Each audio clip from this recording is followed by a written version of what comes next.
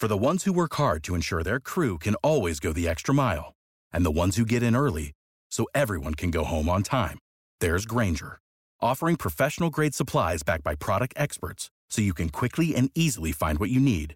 Plus, you can count on access to a committed team ready to go the extra mile for you. Call, click Grainger.com, or just stop by. Grainger, for the ones who get it done.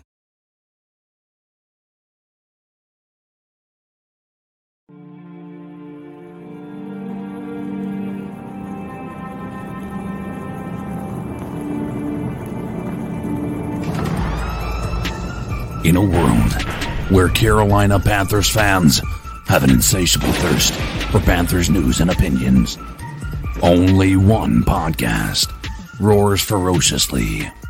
It's the C3 Panthers Podcast.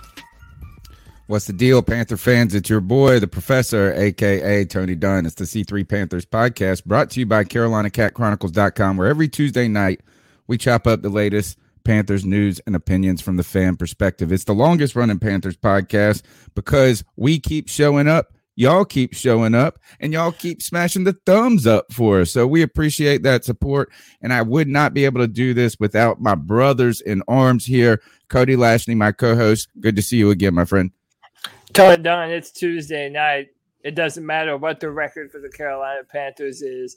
There's nowhere I'd rather want to be on a Tuesday night than sitting here chilling with my boys, talking Carolina Panthers football, man. We've got a lot to talk about, as we always do. Some coaching shakeups, which has been the talk of Panther Nation. And we're going to do it tonight, man, and it's going to be a great time. And you know why it's going to be a great time? Because we're going to do it with the best Panther fans in all of YouTube. You already know them and love them. My man Drew, AJ Lindsay, Kego Ford, Kevin Boshoven, Keylord, Maddie, Matt, Panther Pickle, Roosevelt Mongo, Sarah Taylor, Ted Seams, Tim Estes, your boy Trent 10, Tony Dunn, and nothing to it but to do it, brother. Let's roll. Tonight's show, Matt Rule fired Joe Brady, but may still be on the hot seat. We've got to recap or rehash the news, which broke on Sunday, that Joe Brady was fired. Matt Rule chose to part ways in what he described as a football-only decision. A football decision, a lot of people have speculated on why this is, not only just a lack of production, but perhaps disjointed philosophy. So we'll talk about Matt Rule's decision to move on, what's next for him, and how hot the seat is for Matt Rule. Will he survive this is really the question I'm going to be focusing on. And we've also got a preview plan tonight. Special guest Will McFadden from the Believe in Falcons podcast, writer for the Falcoholic, is going to come in here and help us figure out how the heck the Panthers are favored by 3 points, which is crazy. So we got a lot to talk about. We've got CK in the house. How you doing, my friend? I have not seen you since the news broke that Joe Brady, your favorite friend, Joe Brady, has been fired. It is no surprise to me, and it is no surprise to anybody that I am not surprised by this either. So, because I have been vocal, I have been opinionated on my assessment of what Joe Brady is as an offensive coordinator. And, again, whether or not this was a sacrifice or if it was a legit move that needed to be made, maybe, whether there's reality behind the stories of there not being a smooth line of communication between Matt Rule, meaning they're not on the same page with how they're going about the game plan. All that stuff doesn't matter. Joe Brady's out. Matt Rule has no further excuses at this point. Every decision he makes from this point is his own, and there is nothing else that can be put on anybody else's shoulders but Matt Rule. I don't care what they say. I am tired of the college, unfortunately, as Greg has pointed out from the time, I am tired of the college coach experience. Let's get some veteran experience on this coaching staff because I am over this experimentation. Joe Brady released, Greg, was interesting that he didn't answer the phone call. He was trying to reach out. Matt Rule said that he reached out to him on Saturday, was unable to get in touch with him. So then had to let him know on Sunday the news. But the Carolina Panthers have fired their offensive coordinator. And Matt Rule is trying not to look like a fool, but the seat is heating up for him. Greg, what do you think this means? Was this the right time to do this? Was it inevitable, or is Matt Rule next? Yes, it was I don't say it was the right time because I guess it doesn't really matter because the season's lost anyway, so there's really no hope, I don't think, in the future. So yeah, I guess it's the right time. Yes, it's inevitable, and of course, Matt Rule is still in the hot seat. He better be on the hot seat because CK took the words right out of my mouth, man. He's responsible for everything. He has no more excuses, none whatsoever, man. Everything, with the exception of an offensive line, has been given to him. You know, if he can't get it done, man, it's time for him to go. And I don't know what the Carolina Panthers are going to be if he's with us next year. I've always been on this hill. I don't like the guy. I wanted to give him a chance, but giving him a chance is starting to run real thin right now. Yeah, and just to give everybody can give Greg his credit because we all were optimistic, and Greg maintained his position of Matt Rule is somebody who says all the coach speak. He doesn't say anything of value in his pressers, which we've defended time and time again. This press conference on Monday just pointed it out even more to me because he said one statement to the reporters that angered me more than anything. And he said, I would never mislead you guys. And that has been something he has done time and time and time again. Matt Rule is not it. I am like, the problem is right now with Matt Rule is he's quickly losing the fan base. And when that happens, we know what type of owner David Tepper is. And he is a people pleaser type of owner. That is who he is. Right now, all I see from Matt Rule is somebody who continues to backtrack on his decisions. There's reports saying that as at the end of last year, Joe Brady was on the hot seat, that there was discussions of whether he should maintain his position as an offensive coordinator. I felt like it should have happened then. And obviously, we're running into a similar situation we had with Ron Rivera, where people were just holding on to the rope a little bit too long. And now we're running into a situation where we're on the third year of a possible rebuild and having to restart it all. You can be a part of the show by calling in at 252-228-5098. We want to hear about your thoughts about the Carolina Panthers decision to move on from Joe Brady, the timing of the decision, and what that means for Matt Rule. So go ahead and call in the show at 252-228-5098. We'll get to your calls a little bit later, as well as you can find ways to support the show in the show description and show notes below, but you can help us just by subbing up and subscribing. Go ahead, Cody. I know you want to say something. Yeah, I mean, I wanted to kind of get in on this, and CK and I have been on different pages when it comes to Joe Brady, and that's fine. I mean, I know a lot of Panther fans really were tired of Joe Brady and his play calling, and they wanted him to be out and gone, and I understand that, but I maintain that Joe Brady was just a fall guy. And when you look at how our offensive line was built, and when you look at the quarterback decisions that have been made in Carolina, he was never going to be successful. And that's why I was on record saying, no matter how bad our offense is, Joe Brady is not at the top of the totem pole for why the offense is this bad. Now, I'm not calling him a great coach because I have no evidence to present to anyone that he is a great coach. All I do have, and what we do have, are little clips here and there of stuff like this. For example, somebody tweeted this out. This was from Ted Nguyen, and this was from earlier in the year when the Panthers played the Cowboys. I'll start over the play here. As soon as the play starts, you start to see one open receiver right here. Then you get a running back starting to come open in the flat. But as always, there's pressure right in his face. And this has been a story of the Panthers all year. And then to top it all off, we talked about earlier in the season how Panthers receivers were dropping footballs and that should have been caught.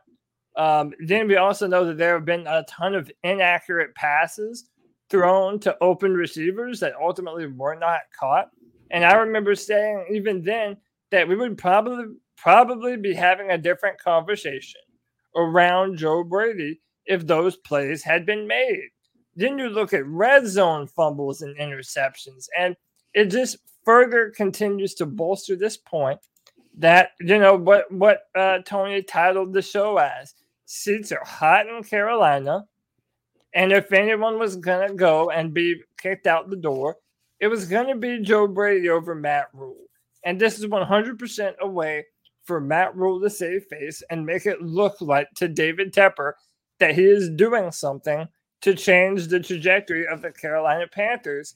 The last point that I'll make, and then I'll pass the microphone here, is that one of the biggest disconnects I feel, and I would love to get everyone else's insight on this, is there was a disconnect on what kind of offense the Panthers were going to be. And Joe Brady was brought in to be a pass-happy, lots of touchdowns, spreading out the field, throwing the football down the field type of offensive coordinator. Mm-hmm. And the Panthers were not built to successfully do that. And that those were the plays that were in Joe Brady's wheelhouse. Then you look at Matt Rule, you have someone who clearly is an old school, dare I say it, a Ron Rivera type mindset guy who wants to run the football.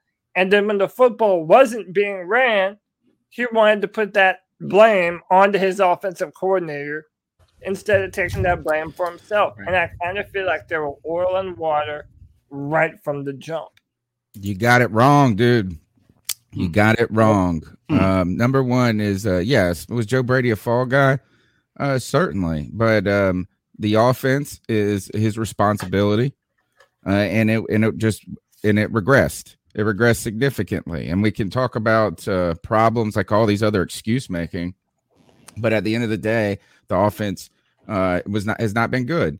And on top of that, but here's where you got it wrong, is this narrative that they're two disjointed philosophies, I think is overblown. I think it's overblown. I don't think Matt Rule has an identity. Maybe it was CK that brought this up last week or sometime, is he wants to have an identity, but he just doesn't know. Somebody said this on the show, like he wants to have an identity. He just doesn't know what it is. And right now, someone sent me a great tweet, and I got to go track it down and give him credit for it because I've been using this analogy all week.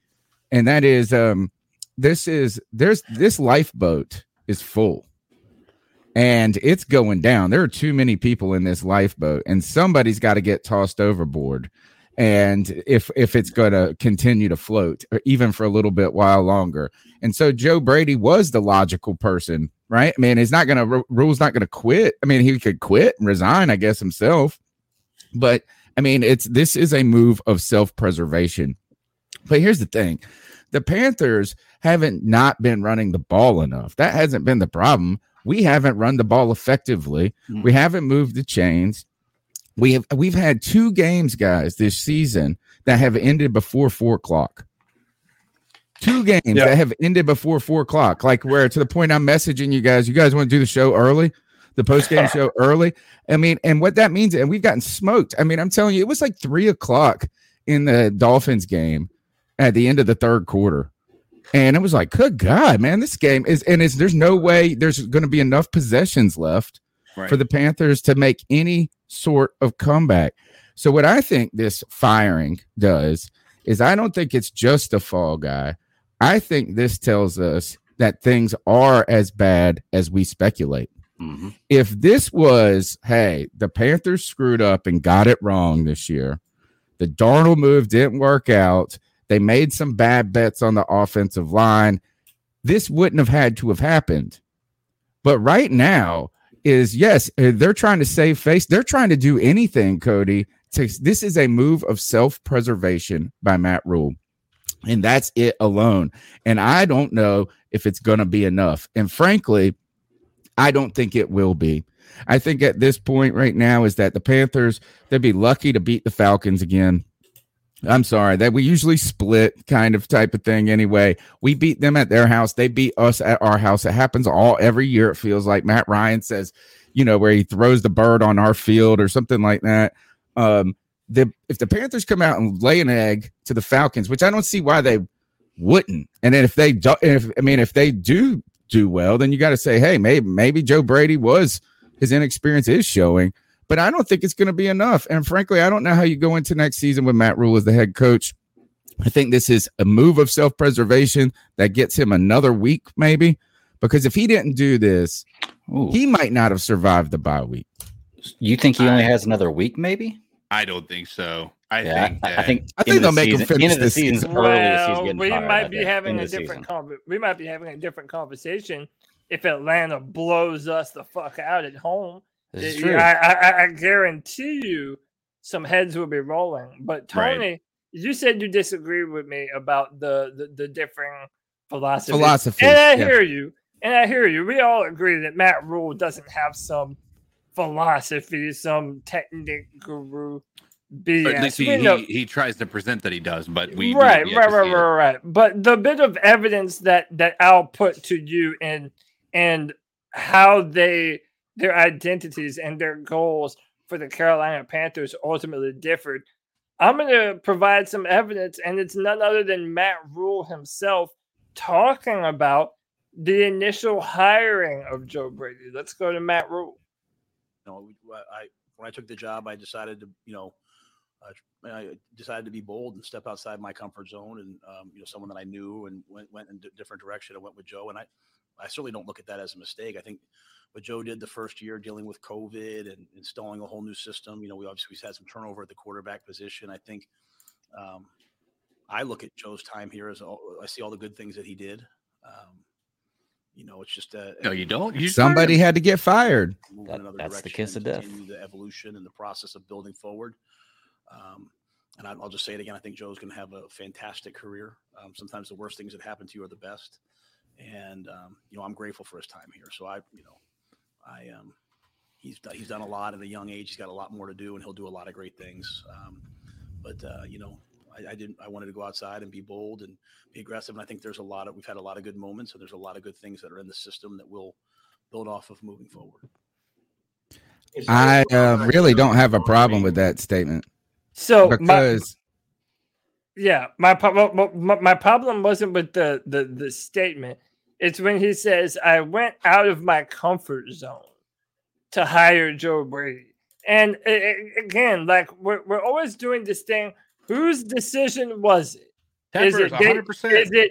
Is it David Tepper? Is it Matt Rule? Then we were thinking about, Scott Fitterer, and that was before Scott Fitterer, when we brought in. So my thing is this, like, if you're the head coach and it's outside of your comfort zone and it's your first year in the NFL as a head coach, why are you going to go outside of your comfort zone and hire an offensive coordinator that you're not comfortable with? Right. I mean, that leads all fans back to this thing where we're wondering whether David Tepper is the Jerry Jones of the NFC South, and if he's the one calling shots, and if he was the one that indeed said to Matt Rule, hey, there's this kid down there in Baton Rouge, and they're putting up points on points on points. I want that dude to be my offensive coordinator. In which, if Matt Rule didn't feel comfortable in that scenario, then it's spineless of him to not be able to step up and say, yeah, that's not necessarily what I want to do here. Can we talk about how spineless it all is already? I mean, just look at his entire tenure. It's been backtracking on backtracking on backtracking. It's been, I'm going to hire Joe Brady, and then we're going to sign Teddy Bridgewater because other people, Teddy Bridgewater was not a signing that there's just no part of me that believes that Teddy Bridgewater was a signing. Rule was like, oh, let's go out and get this guy, right? It was, there's a connection with Joe Brady. And if anything, it might have been a Tepper move, right? Because this guy over here, he's got an undefeated 5-game stretch with the Saints, and he's got a history with Joe Brady. Let's go get this guy. And then we backtrack on him. And then we let go of Cam Newton in the meantime. And then we backtrack and we sign him back because guess who wants him back? It's Tepper. Rule is just basically answering yes, sir, yes, sir, yes, sir to David Tepper, which is what, I mean, he's an owner. Don't get me wrong, but the control I feel like David Tepper has over Matt Rule is problematic. Yeah. Well, it's just unsettling knowing that just that statement he made a moment ago about going into it and saying he's going to do something out of his comfort zone means you didn't have a plan. Not only did you veer away from your plan, you came into this whole idea with no plan at all. And it shows. He was asked, there was a follow-up question. Can you elaborate? David Newton, by the way, asking the best questions again on this press conference. He was asked a follow-up question by David Newton on that. And what he did clarify is that what he meant is that when he says outside of his comfort zone, that he hadn't worked with him before. Right. So, I mean, just to place this a little in the context, though, is that he was part. Rule was sitting there watching that LSU offense. He's going into the I'm not convinced that Tepper made him pick this guy. I am not 100%. I mean, I'm not denying that's not a possibility. I'm not saying you guys are wrong in floating that out. It's just I think that Matt Rule might have been susceptible to the idea that, look at this, as we can come into the league. I got this young coach that could be a sensation, and we're going to go take over. Maybe he was a little wowed by the LSU 2019 season or whatever it was. I mean, there is a possibility with that. I think, though, again, it was like if anything, it just shows a commitment. You've hired people that don't have a lot of experience at all. Not only do you not have experience, your staff doesn't have experience. It was too much experimental all at once. There were too many factors. Even the Bridgewater part is based off of a 5-game performance. Right. I mean, is that you didn't even have a long stretch to check to see how Teddy and he wasn't even that great, in that process. He just got them continuing to win with a good defense, a good run game, and things like that. So I'm not 100% convinced that he didn't want Joe Brady. But I am convinced that it shows like that this was actually, I'm with you guys with the spineless part. Yeah. I don't right now. I don't see Rule having faith in his own plan or whatever that plan is. And like Greg said, there isn't a plan then because like it's been reactionary movement, decision after reactionary decision. And arguably this is even a reactionary decision, is that you probably could have just gone the whole season to the end of the season with Joe Brady and then done this in the offseason. I'm not necessarily sure that we don't get better by not having Joe Brady, probably. Right. No, and can I tell you my fear? My biggest fear. Okay, put this in context. You said context, Tony, and I think context is something that we continue to need. Look at the philosophy that Ron Rivera had as a coach when he was the Carolina Panthers head coach. Right, a physical defense, but ultimately a run-first football team, right? Now, a lot of teams are built that way. In and of itself, it's not special. But how long have we wanted the Panthers to have that dynamic offense? Tony, I know we've been talking about this for seasons here on the C3 podcast.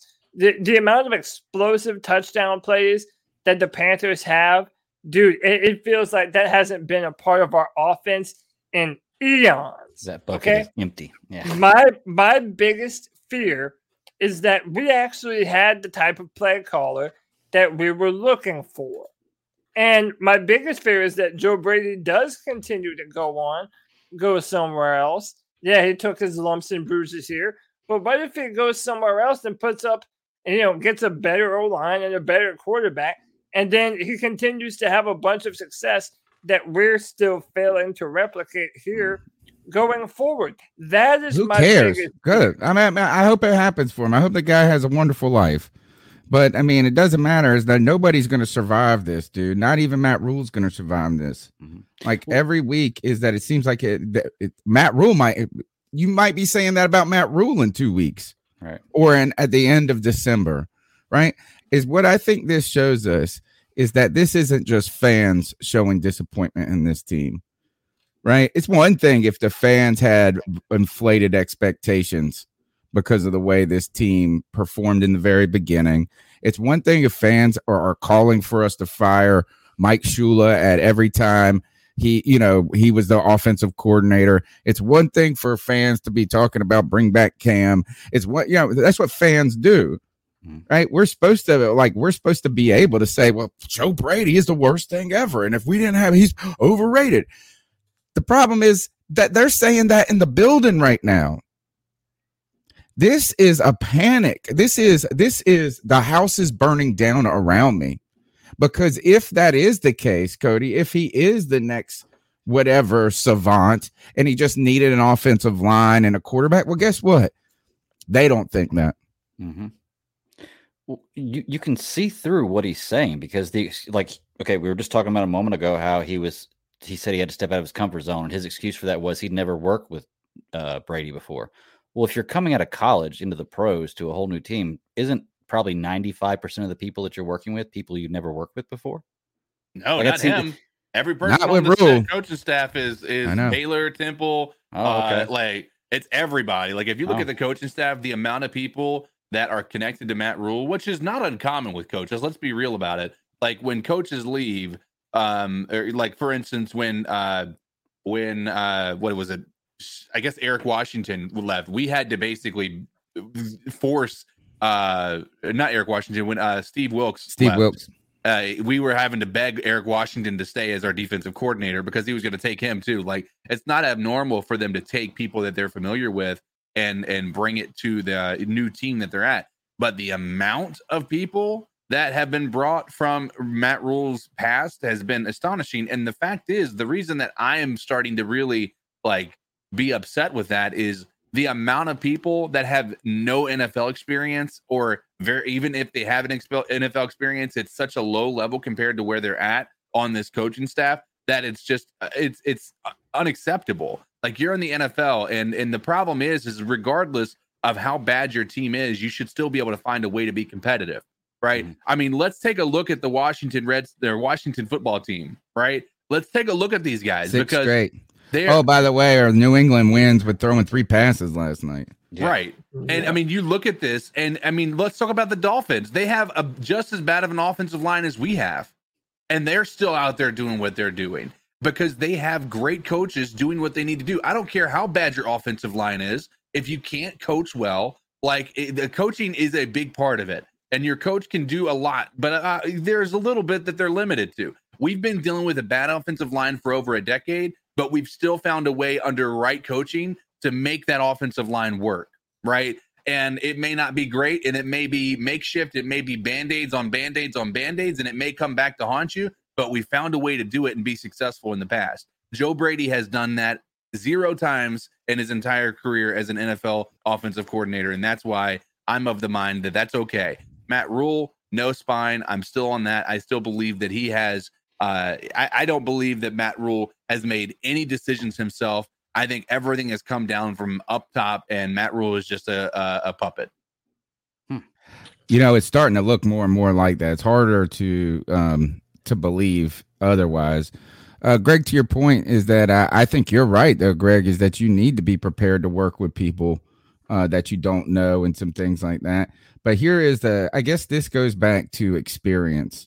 Right. And is that even Matt Rule has limited experience.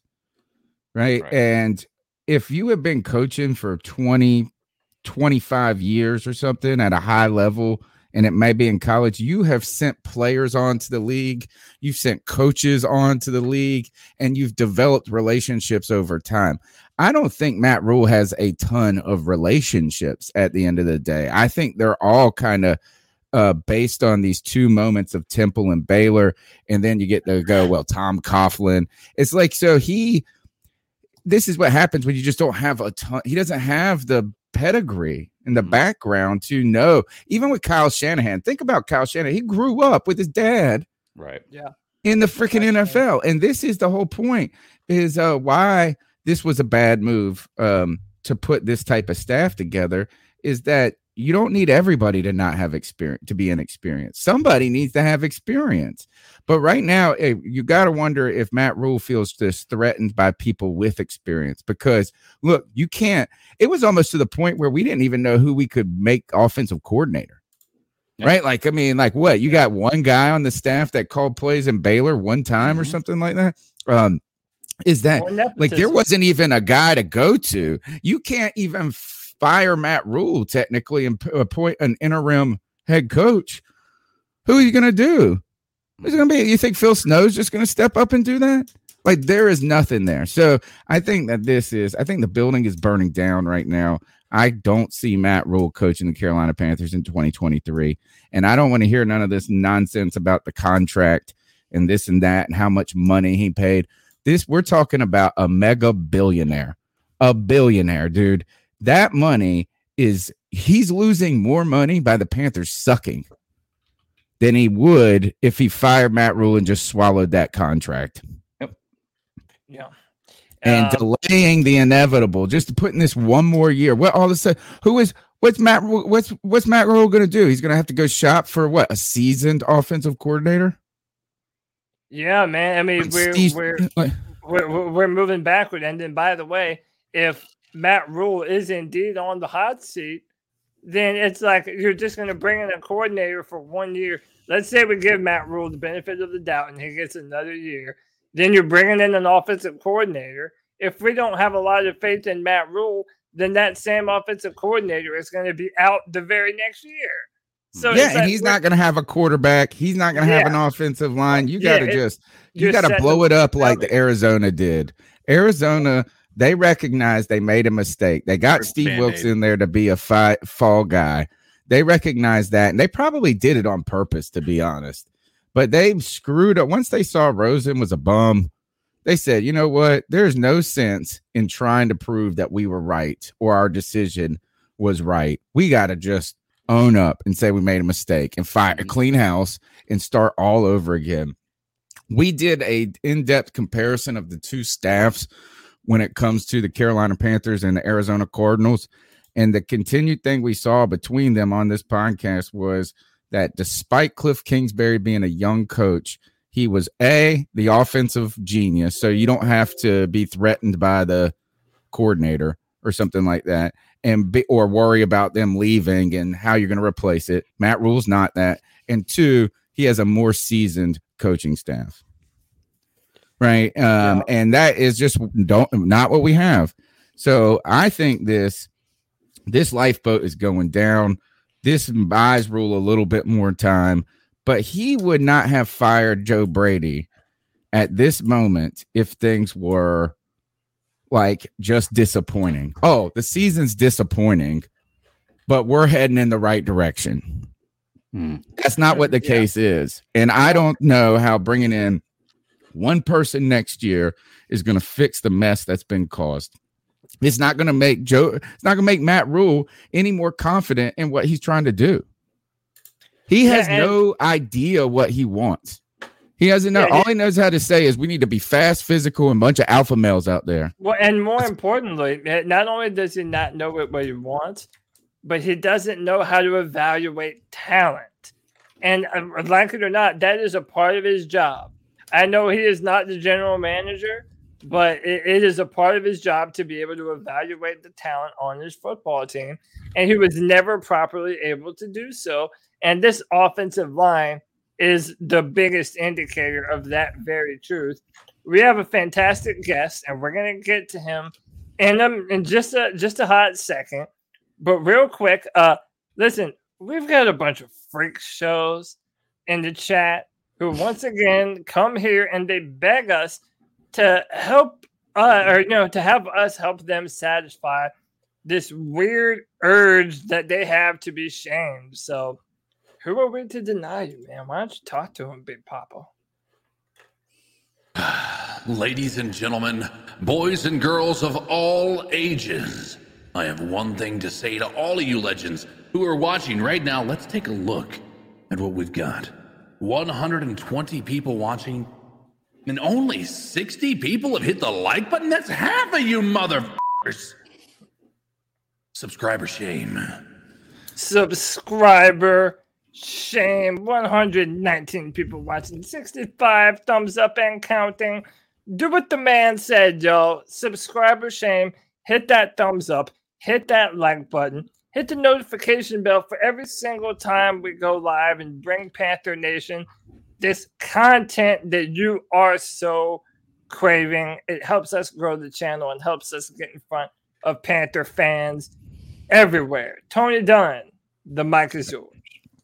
Guys, we've got a good show. We still got a preview. We got a game to play. The Panthers have a season to play, and they will be playing the Atlanta Falcons this upcoming week. And somehow they have become 3-point favorites.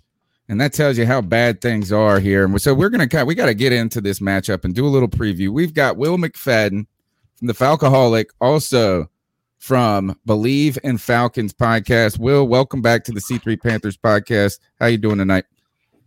I'm doing well, guys. Thanks for having me back on.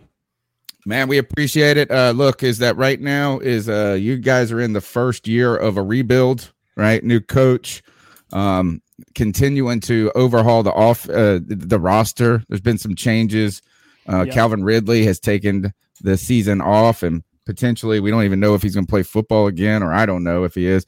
But the Panthers right now, the building is on fire. Chicken Little, the sky is falling. Things are bad. You guys are in the first year, so you can be optimistic going forward. Tell us about the Falcons season so far and just the kind of overall state of the team.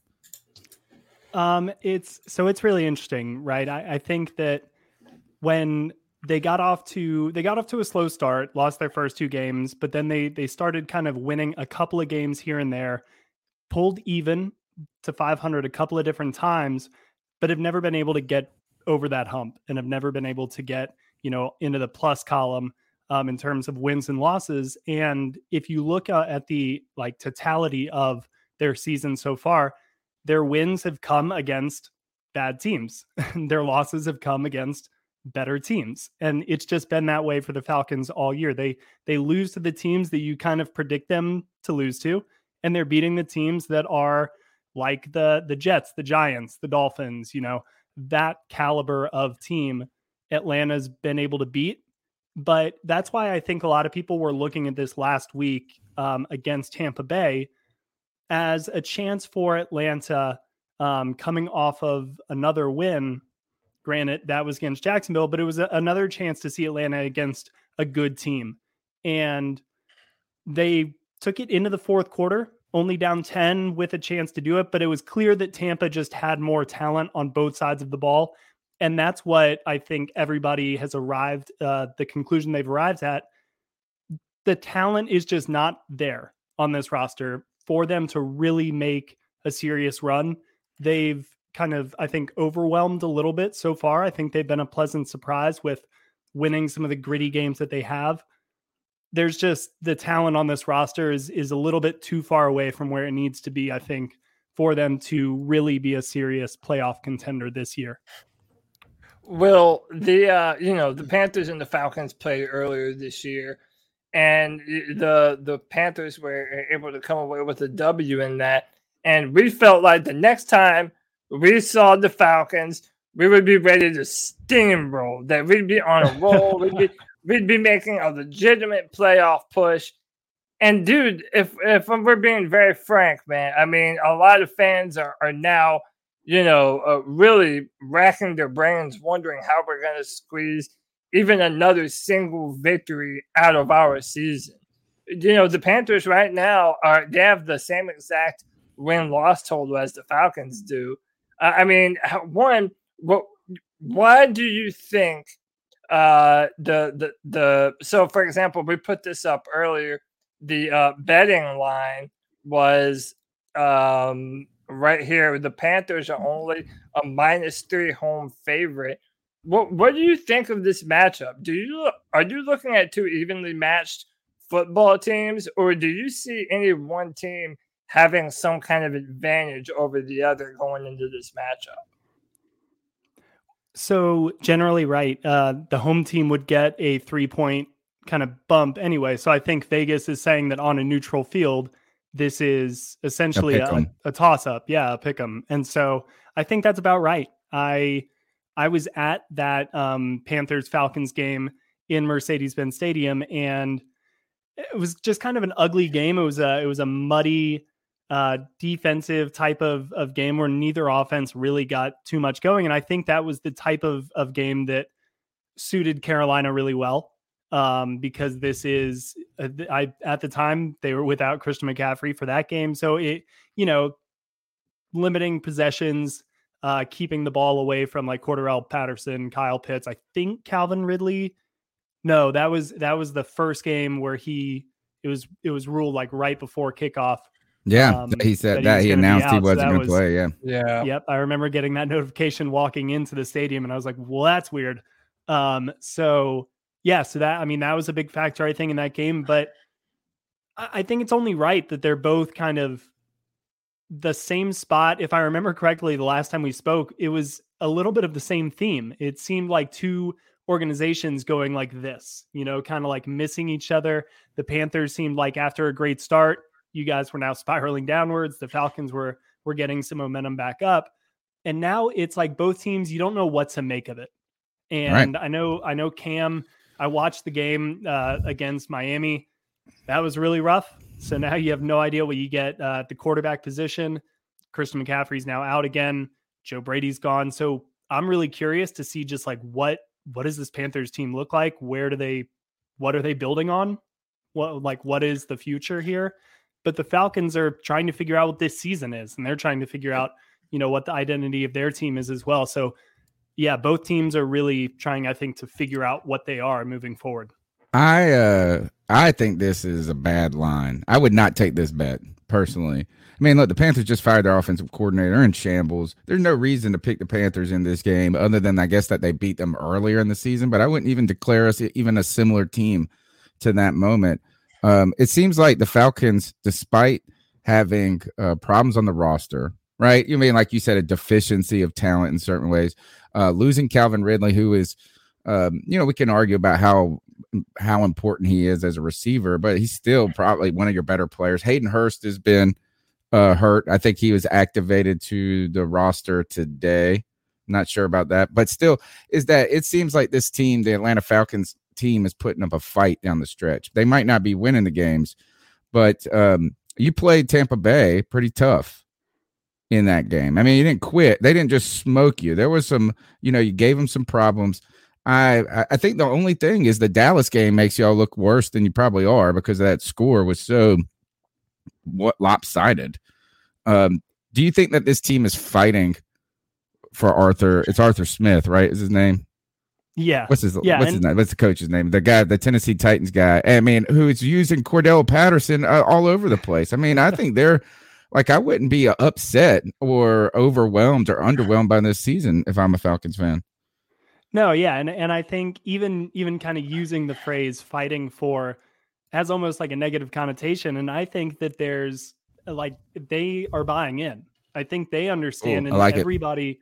When you ask them, any player, from Matt Ryan to Cordell Patterson to, Grady Jarrett, whoever, they've kind of understood that the games they've won, even against the bad teams in this league, they've had to kind of like scratch and claw and fight. And yeah, they've lost Calvin Ridley, but they've won these games without him. And that, if you had said before the season, imagine if this was just Calvin Ridley blows out his knee in week 1 and is just lost for the year. Like that's, if you had said that before the season, you're going to be without Calvin Ridley. Like that would have been really, really tough because he's a top 3 player on this team. And so for them to even have done this without him on the offense speaks to the identity that they want to build. And I've been thinking about this a lot recently. If you look at where Arthur Smith came from, Tennessee has been such a hard team, I think, for people to figure out or put a label on when, in terms of how the national media speaks about them, how casual fans view this team. We love to glom on to an identity of a team, whether it be a single player like the quarterback or, in Tennessee's case, it was Derrick Henry, but they weren't known for any one thing outside of Derrick Henry. And it's just because he was huge and that's what people could latch onto. But Tennessee finds a lot of different ways to win games. When they're without Derrick Henry, they still find ways to win games. They scratch and claw and they do whatever it takes. And that's what Arthur Smith, I think, is trying to bring to Atlanta. And there's a reason why people kind of outside of Cordell Patterson, they don't know what the heck this Atlanta team is. And I think it's because Arthur Smith wants to be a little bit of everything at the same time so that he can change his game plan depending on who's feeling it one particular day or who might be available. He talks a lot about injuries and health. And we're seeing that he can overcome that this season. What's the scoop with Calvin Ridley? We really don't know anything. Every every week. Like, Arthur what even Smith is asked happened? about Just for us that are just kind of watching it. I just saw him make a statement saying, "Step away from football for mental health reasons." Is that like all we know? That's the last time any statement has been made, and that's the last time the team has commented on it. So that's all we know as of now. What's going down with Mike Davis? How come Mike Davis? Is he good? Like, I like Mike Davis, but good God, he hasn't got no play or no traction for the Falcons. Well, it was announced today he's nominated as the Falcons Walter Payton Man of the Year. So they like nominee. him So as a yeah, person. I mean, he's definitely been he loves to be back here in Atlanta, and no, the team's embraced him. I think everybody loves him. Seems like a great guy. He got back into, it was interesting, against Tampa Bay. He looked almost more nimble than he had seemed for much of the year. Like, he kind of got a couple of passes, some screens right along the sideline, and was kind of like running right on the balls of his feet. Quick high steps, like running quicker than I had seen him at any point so far this year. And he's been getting his opportunities, but it's just been always Cordarrelle Patterson's ability to make something out of nothing. What I think Mike Davis has done a really good job of is sticking to the way the play has been designed and drawn up. But I think that's almost been to his detriment at times. And I think because of his kick return nature background, Cordarrelle Patterson does a really good job of just kind of saying, screw that if it's not there, and figuring out what is. And so he goes outside of the parameters of the design of the play a little bit more, but that's worked for him this year. But if Mike Davis is fresh down the stretch, I think that's a huge benefit for Atlanta. He looked really fresh last week, basically had about 70 combined yards, and it was one of his better games. So if he can get going, I mean, that would be as big as probably anything that could happen for the Falcons over their final 5 or 6 games. Yeah. Go ahead, Greg. Okay, a quick question about Atlanta, and I want to put you in a scenario here to kind of see where you're going in the future. We were talking about, looking for a new identity, and they're very similar to Carolina. It's kind of going through a rebuild. So you're the GM, and you get the first pick, and you're guaranteed that this first pick is going to be an A-plus franchise player for the next 10 years. Other than quarterback, who do you pick? It can be any position. They're going to be an A-plus player. Other than quarterback, who do you pick that's going to impact Atlanta the most and they could use in the future to rebuild the franchise with? Oh, it's pass rusher. It's an edge rusher. Yeah, 100%. Okay. You think that would push you closer to the line where you want to be, where Atlanta want to be? If they can carry a team with a pass rusher. Yes, I mean, it's a great because pick. I believe that there are, realistically, I think 2 positions that allow you that unlock so many defensive capabilities. Mm-hmm. One would be an elite pass rusher. The other would be an elite cornerback. So either the ability to lock down one offensive weapon or, have essentially a 4-man rush and be able to do so many different things in coverage and still generate pressure consistently. I mean, those are 2 things that can open up so many defensive possibilities. If the Falcons have not had an elite pass rusher since John Abraham, consistently, they haven't had anybody before that since like Patrick Kearney. So it's really few and far between for the Falcons, and getting somebody who can just be a cornerstone edge rusher for the next 15 years. Absolutely. That would be the pick. Good call. Talk to me a little bit about the seasons that that Kyle Pitts, Terrell, who is it? Is it AJ Terrell and Lindstrom are having for you guys? Okay, so Kyle Pitts, he's really the, I guess, person who probably was most negatively impacted by Calvin Ridley's absence, because we were sitting here talking about who was going to benefit more. Was it going to be Calvin, who now when Kyle Pitts is now the focus of defenses, Calvin Ridley still gets kind of that single coverage. Can he eat up against that? Or if people focus on Calvin Ridley, now you've got Kyle Pitts who could do without both of them.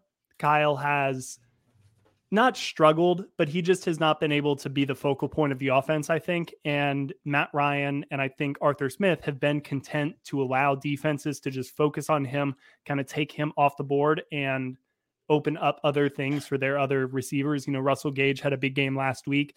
So it's not uncommon to be kind of midway through the second quarter and not have heard Kyle Pitts' name mentioned. That's been the case the past 3 or 4 games.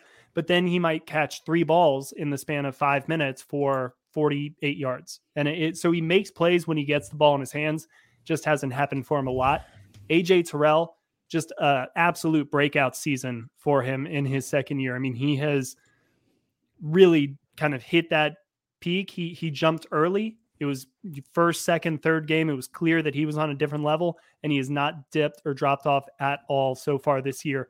Every week, doesn't matter if it's against, Mike Evans last week, Amari Cooper, when they played the Cowboys. Like, when the Falcons defense does poorly, AJ Terrell has been the exception to that almost in every instance. And when they've played well, he is at the forefront of them playing well. So by and large, his season really has been flawless. And Chris Lindstrom, kind of the same thing on the offensive line.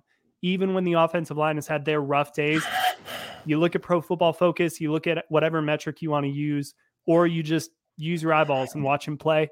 He's consistent, rock solid, both in pass protection and as a run blocker. So those are 2 good young players for the Falcons to build around. Hopefully Kyle Pitts gets back going over these final games, but we've seen enough from him both as a receiver and a blocker to know that he's still really going to be good.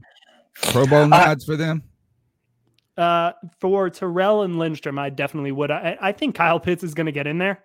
I think it's probably more name value than it is, pure production at this point. But who knows? He has that sneaky production. Like I was saying, he'll get three catches, and you look up and he has 58 yards, and that kind of adds up over a season. So yeah, why not? All 3, sure.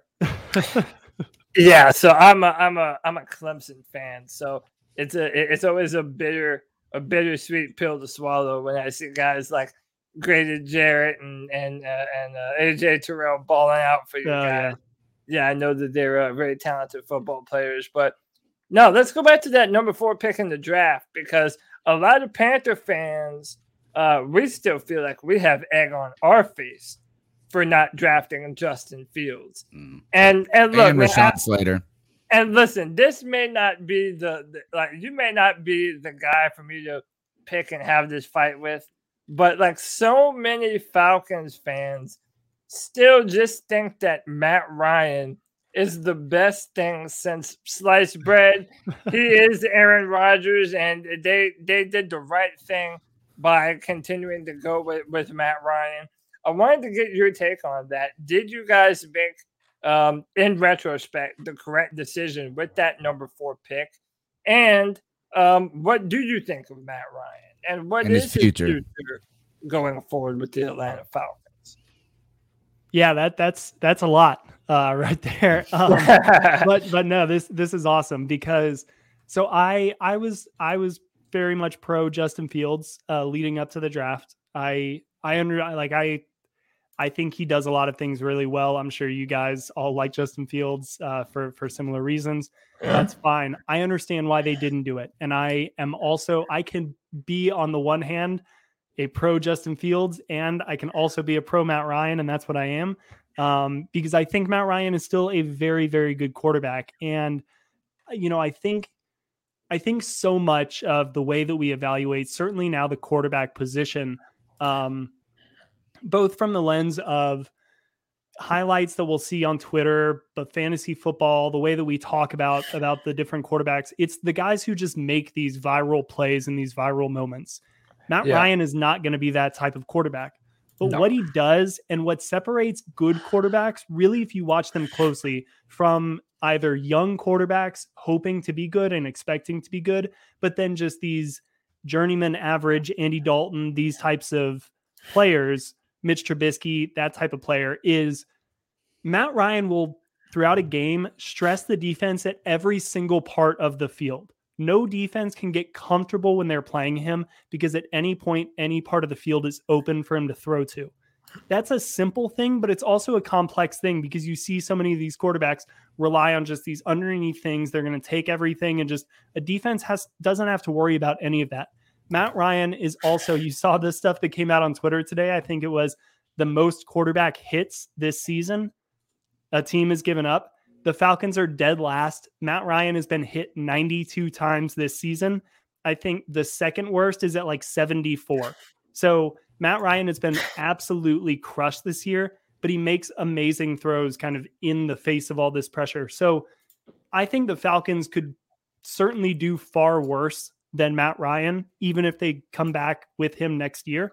But what I think he at least does is give them a pretty high floor while they try to get the rest of their roster as close to, average to above average as possible. And then you figure out what you need to do with the quarterback when you come to that road. But you hope to have the roster in a really good supporting spot for whatever decision you make at that point.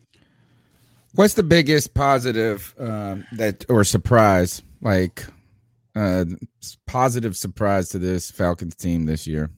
Pleasant surprise, maybe would be the right phrase. Yeah. I would say, Cordarrelle Patterson, obviously, is Has he played safety? Is that true? Has he played on the defense? He played one snap when it was like a Hail Mary situation. Oh, It was like against Jacksonville. I think it was either late in the fourth quarter or it was right before halftime. But yeah, it's same thing with like Julio, how they used to line him up deep at safety at the end of games to just knock a ball down. It was basically that. So don't make anything too big about that. But just because the Cordarrelle Patterson answer is overplayed at this point because he's been the surprise of the season for them, I would say that the Falcons have had some young defensive players particularly start to kind of find I think their groove a little bit. They've had Ade Ogundeji, who was a fifth round draft pick. Well done, this past year. I had to think about it for a second, but yeah, Ade Ogundeji, and he's been pretty much in the rotation from the very beginning, which is unusual for this rookie class. I get the sense that Arthur Smith wanted to bring along, especially the defensive guys, slower, because Dean Pease's scheme is a little bit more complex. It's versatile. They mix it up a lot. And he was right in the mix from the beginning, and he's starting to really make plays. He's getting some forced fumbles. He's getting some sacks and being really good against the run. But now we're seeing other guys around him, like Richie Grant, the safety they selected in the second round. He's getting a bit more playing time and starting to make some impact plays. And then just Taquan Graham, another fifth round pick for the Falcons. These young defensive players are starting to get into the mix for Atlanta. And so far when they've been in there, they've been holding their own and playing well. And the Falcons, if there's one side of the ball that they really need to improve to get back to being competitive quickly, it's still the defensive side of the ball. What's been the biggest disappointment for this Falcons team this season? The passing attack. And I would say the offense at large, but the run game has been better than it's been in years. And that has been kind of the focus, I think, for this staff, is I do think they want the run game to be the identity and the foundation of what they do offensively. But that's come at the expense of the passing game. And yes, they have not had Calvin Ridley, no Julio Jones this year, obviously. And they're relying on Kyle Pitts. Russell Gage has missed time. So yeah, Matt Ryan hasn't had weapons, but still, this is an offense where even the past few years, they've been able to put up 350 passing yard games, and they have not been able to do that really much at all so far this year. What do you see different happening this Sunday than the first time the Panthers played? The Panthers-Falcons matchup. Yeah, I think the Falcons will be able to run the ball on Carolina. And I think we haven't been able to stop anybody, so I can't stop you from saying. I can't even stop you from saying that on this podcast. They in back-to-back weeks. So this has been the one thing where if you do want to buy into the Falcons, maybe getting something going, and why I draw comparisons to kind of that Tennessee Titans team. When they found the identity, they found it through the run game. The past 2 weeks, they played Jacksonville. They played Tampa Bay. Jacksonville was third against the run defensively. Tampa Bay was the number one run defense in the league. They gained 100 yards on the ground against both teams. Against Jacksonville, I think they had near 147. Against Tampa Bay, it was like 126 or something. So two really good run defenses. The Falcons ran the ball really, really well. I think they'll be able to move the ball on the ground against Carolina. And then off of that, I think they're going to be able to hit some plays through the air, because now hopefully they know going in that they won't have Calvin Ridley. So their game plan will probably be a little bit different than it was the first time around. But yeah, that would be the main thing, is I think they'll be able to really run the ball against Carolina. Do you think that the Falcons are trending in the right direction? I mean, zoom out a little bit and just look with a broader lens here outside of this season. Are you guys, do you think this team in the next year or two is a legitimate contender to compete for a Super Bowl? Super Bowl, probably not. I would say that they would be a contender probably for like the NFC South, with maybe a puncher's chance. Maybe they're third or fourth in the NFC if you're talking about teams that could win the Super Bowl, but maybe not like the primary contender for a Super Bowl. Because I think if you look at this season, they're starting to do the little things to win games well, which is what they have not been doing the last couple of years. It's why they've been losing in really frustrating ways. It's these, pre-snap penalties. It's not jumping on an onside kick when it's right there in front of you. It's these little maddening things that weren't being done. They're starting to do that. They're winning these games late in the fourth quarter. Even if they've given up the lead, they then come back and they're able to get it back and win the game. So for that reason, I do think that they're moving in the right direction from kind of an identity and mental toughness standpoint. They're getting the young guys these reps late in these games that are close, and they're learning how to finish these games positively. There's just still going to be so much turnover, I think, this offseason. So many of these guys came in on one-year deals. They could be gone as free agents. They could come back. We have no idea. They're not going to have a lot of money this offseason to really bring in guys on long-term deals, I think, anyway. So really, from a personnel standpoint, there's just going to be so much more turnover that I don't know how much, frankly, you can carry over year to year from what they're doing this season. You just have to hope that the young players that are going to be here for the next 3-4 years, that these guys are getting the message loud and clear. And that is where I do think we are starting to see signs of that. So from that perspective, yes, I think things are going in the right direction. One of the things for Carolina that's been, or that has been the focal point of our discussion for the last few weeks, and was continued to be with the news that we fired Joe Brady, our offensive coordinator, has to do with the Matt Rule experiment, Matt Fool, as we call him on this podcast at times. But really what we've circled back to is the lack of experience that his staff has at the NFL level. Arthur Smith comes into the Falcons. It sounds like you guys, or at least the way I've seen the players respond to him, kind of how you're talking, that you feel like you got the right man or a good guy for the position. Talk a little bit about the staff he put together, and do you see any differences? Is this like a starkly different scenario than the Panthers, a guy that has had NFL experience versus a team that is doing this crazy, bizarre experiment?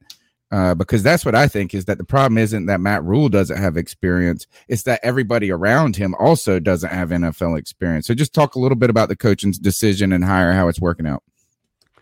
Yeah, I think first off, Arthur Smith has been very complimentary of his staff throughout the entire season. When the Cordarrelle Patterson he's a great example, because they had two coaches come in from the Chicago Bears, Dave Ragone, their offensive coordinator, even though Arthur Smith calls plays, Dave Ragone's their offensive coordinator. And then Charles London, who is their quarterbacks coach, I believe was the running backs coach in Chicago. They both advocated for Cordarrelle Patterson to come to Atlanta. They said, look, we know what he can do. He can be an asset here for us.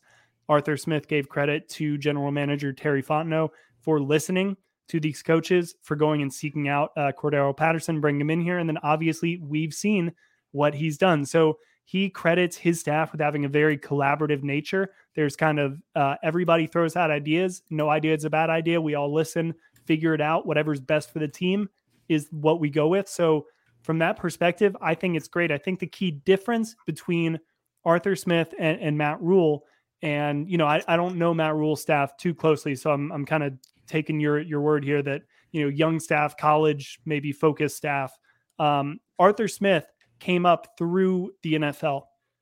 He cut his teeth with in Washington, came in, was with Tennessee for 8-9 years, rose up through the ranks, was with Mike Vrabel, NFL player in New England, like as NFL as it gets. And the guys that he brought are young guys, but they're young NFL guys.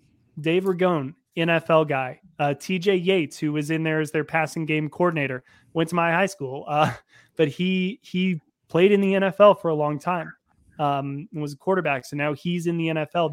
These are, and it is a different environment. College to the NFL is a very different scenario. The locker room, you have to respect these guys. And that's why I think a lot of the players respect Arthur Smith, is he calls it like it is. He holds guys accountable. He says, look, that's not going to get it done. You got to do it this way. If you can't do it this way, we're going to figure out who can.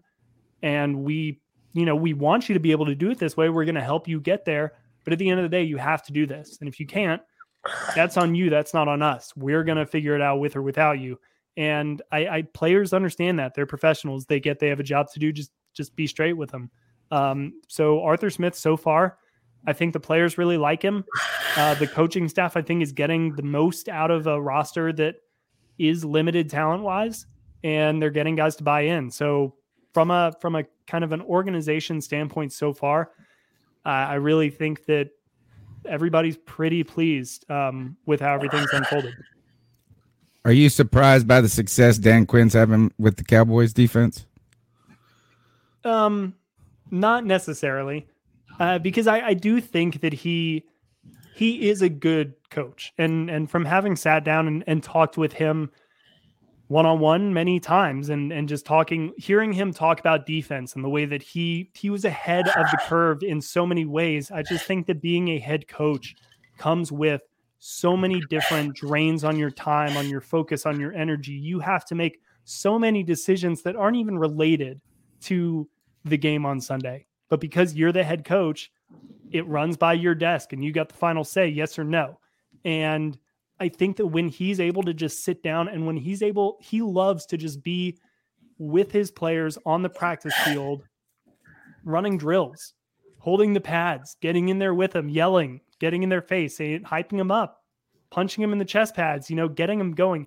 That is when he is at his happiest. And I think as a defensive coordinator, he's able to really do that, dig his teeth into the defensive side of the ball, own 45 men, on that, or 30 players on the roster. These are his 30, and they are going to get after your, butt on game day. And like, that's what he loves. So no, I'm not surprised that he's doing really well. I think he's lucky that he got some really incredibly talented players in Micah Parsons and Trayvon Diggs, not to mention, the other guys that they have over there. But yeah, I'm really happy for Dan Quinn. I'm not surprised by it. I didn't maybe think it would happen this quickly, though. That maybe is a little surprising. Right, yeah. Especially after struggling so much in the past, the Cowboys, they put together, they turned it around pretty quickly. All right, great stuff. Tell them how they can find your work. Yeah, you can follow me on Twitter at Will McFadden. You can find my stuff at The Falcoholic, thefalcoholic.com, and then Believe in Falcons, our podcast that goes up Mondays and Fridays during the season. You can get it wherever you get your podcasts. Well, I do not wish you guys luck this weekend, but I do think we can agree on one thing, and it's just what this kid said to us one time. Fuck you, State. That's what we can agree on. Yes, we can. All right, man. Will McFadden, Believe in Falcons podcast. Thanks for coming back on the show, man. Yeah, thank you guys. Anytime. Thanks. All right, guys. Good stuff there as we preview the Carolina Panthers hosting the Atlanta Falcons. And I tell you what is it's interesting to hear the perspective of someone that is going through a team build and a rebuild that seemingly is going more according to plan. Even the extension of Matt Ryan has not been this problematic saddling of a debt on them that has been that they haven't been able to overcome. Arthur Smith, with that experience at the NFL level, seemingly is slowly trudging ahead. And not that that the team is great, but there's a reason you brought in a new coach, because the talent wasn't there all the way. This is something that doesn't obviously happen overnight, but as they seemingly are getting more comfortable and buying into Arthur Smith, we are becoming more unstable when it comes to Matt Rule. So two teams that seem to be two ships passing in the night type thing. The Carolina Panthers will host the Atlanta Falcons, and I do not think that they should be 3-point favorites, but maybe that win in the past was enough for Vegas to endorse that number. The number's 252-228-5098. Cody, what other news do we got to get to before we get to the cat calls? So before we get to the cat calls, we can talk about some moves that were made today. And again, you and I kind of talked about this before the show. It's a whole bunch of nothing. But moves were made. The Panthers activate defensive end Daryl Johnson from IR, signed running backs Jacquizz Patrick to the practice squad, and have cut wide receiver Matt Cole from the practice squad. So, I mean, the Panthers are moving. We're trying to get ready for this last little push of football games. And, you know, really when you look at it, man, as much as it's crazy to say, the Panthers, they still have a good say-so on their own destiny. Now, we don't believe that they're going to be able to win any of these games necessarily. And you know what? I take that back. Like, the Falcons are the Falcons. Like, I'll never, ever be able to come to admit that they're like a better team than us. And I don't think that they're a better team. I still think if you took the Carolina Panthers and the Atlanta Falcons, lined up those rosters side by side, I would still probably like Carolina's a little bit more from top to bottom. But that's what we've been saying about every team we've played this year that we should have beaten. We said that about the Giants. We said that in some ways. I don't think we were right when it comes to the Eagles about that. We said that about the Washington football team. We said that about the Miami Dolphins, right? As all of this at some point, that argument is only just on paper, Cody, because what's happening on the field is not the case right here. And that's what I'm saying is that the Panthers have played worse than I expected them to, but I just don't have any evidence to believe that they should be better than they are at this point either. Yeah, I don't have any evidence of it either. I just, hey, we fired Joe Brady, so our offense should be so much better, right? Play calling is going to be good. Everything. Now that Joe Brady's out the door, our offense is just going to take off like a rocket. Cam, man. We just got to have to run Cam. Oh, if you want to mention that, Cam needs to be our number one running back going forward. I mean, yeah, and that's what, and they probably should have done it more in that game. If anything, that was probably the stain on the Miami game is that you got Cam, and there's some questions about his familiarity with the scheme and some, the language and stuff. So why don't you do what he does best?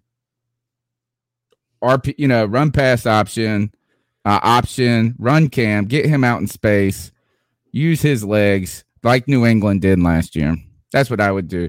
So I think if anything is that right now you got to say that they have the advantage at quarterback. And I hate to say, I would never have said that in the past, but right now Cam's got to come back to us and prove that he's still got a significant amount in the tank. I would say that they have an advantage at offensive line, but man, Matt Ryan's getting hit like crazy. Mm-hmm. So, the Panthers have to just play better on both sides of the ball, on every side of the ball, if they want to beat anybody. Right now, the Panthers can't beat themselves. And that's the problem, is it doesn't really matter who the other team is. Right now, I got to believe that they're better coached than we are. Right now, I got to believe that we are we might have talent, but it ain't working right. And I got to believe that we are overrated. Actually, I would say overrated, but I'm not even ready to call the defense good, man. Stephon Gilmore better shut down Kyle Pitts. Yeah, we're going to have to. But going back to what we were saying earlier, I think especially when you look at what the Panthers have done at home, we're one of the worst home teams in the NFL. We're almost set to lose You know, if the Panthers are playing at home, you know that there's a good chance that they'll lay an egg, especially when they have a division rival coming into town. But and they know that makes it doubly looking back to your title here with Matt Rule being on the hot seat.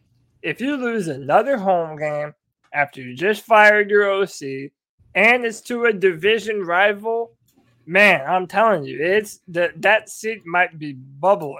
It's so hot. I don't think he survives, dude. Carolina. I don't think he survives. I think it was Panther Pickle who said it.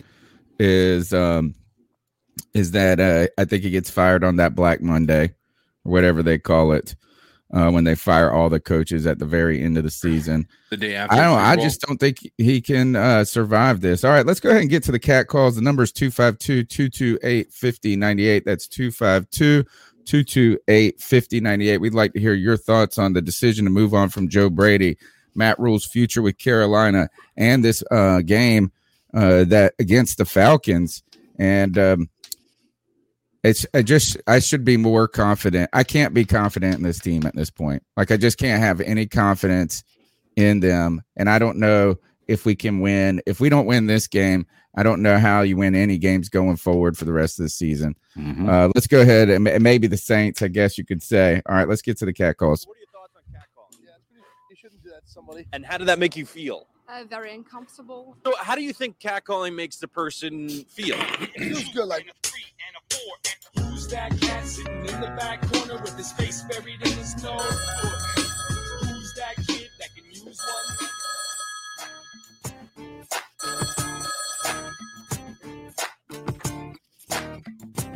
Hey guys, so Joe Brady just got fired, and I know a lot of people are probably going to say, it was just Matt Rule trying to save his job, which is of course a factor, but I don't think it's the whole story. I think if it was a situation where David Tepper comes to him and says, "Oh, it's you or Brady," then it probably happens earlier in the week so they can get the new coordinator in, they can start making a game plan.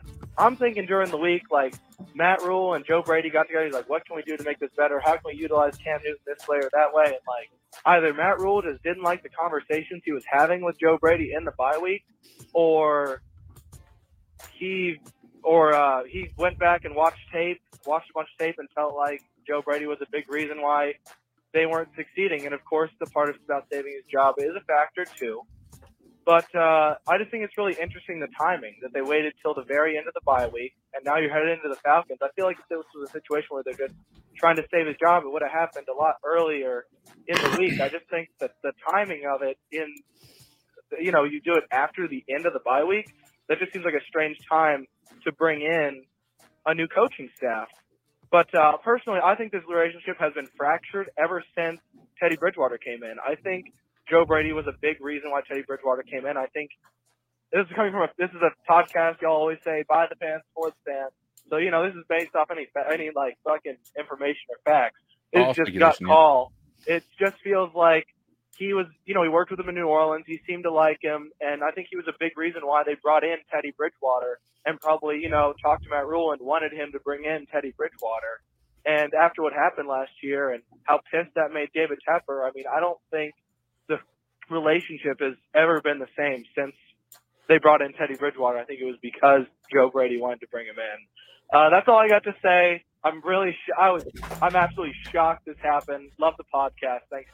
Good call, man. I agree with a lot of that. I've thought that that the Teddy Bridgewater, the fingerprints, and Joe Brady were going to be there, but at the same time, it's kind of crazy to invest that much confidence in someone you haven't worked with, in Joe Brady, and let him make that decision so quickly. So it's probably a majority of factors. One, Tepper wanting to move on from Cam.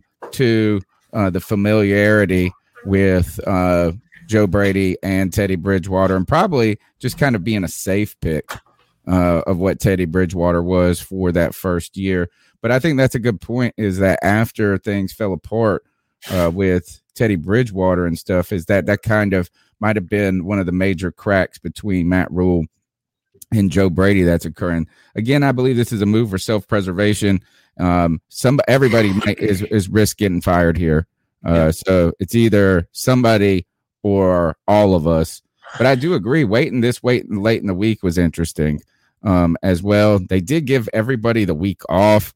Quality control week, Matt Rule called it, and he found out that the poor quality was Joe Brady. 252-228-5098.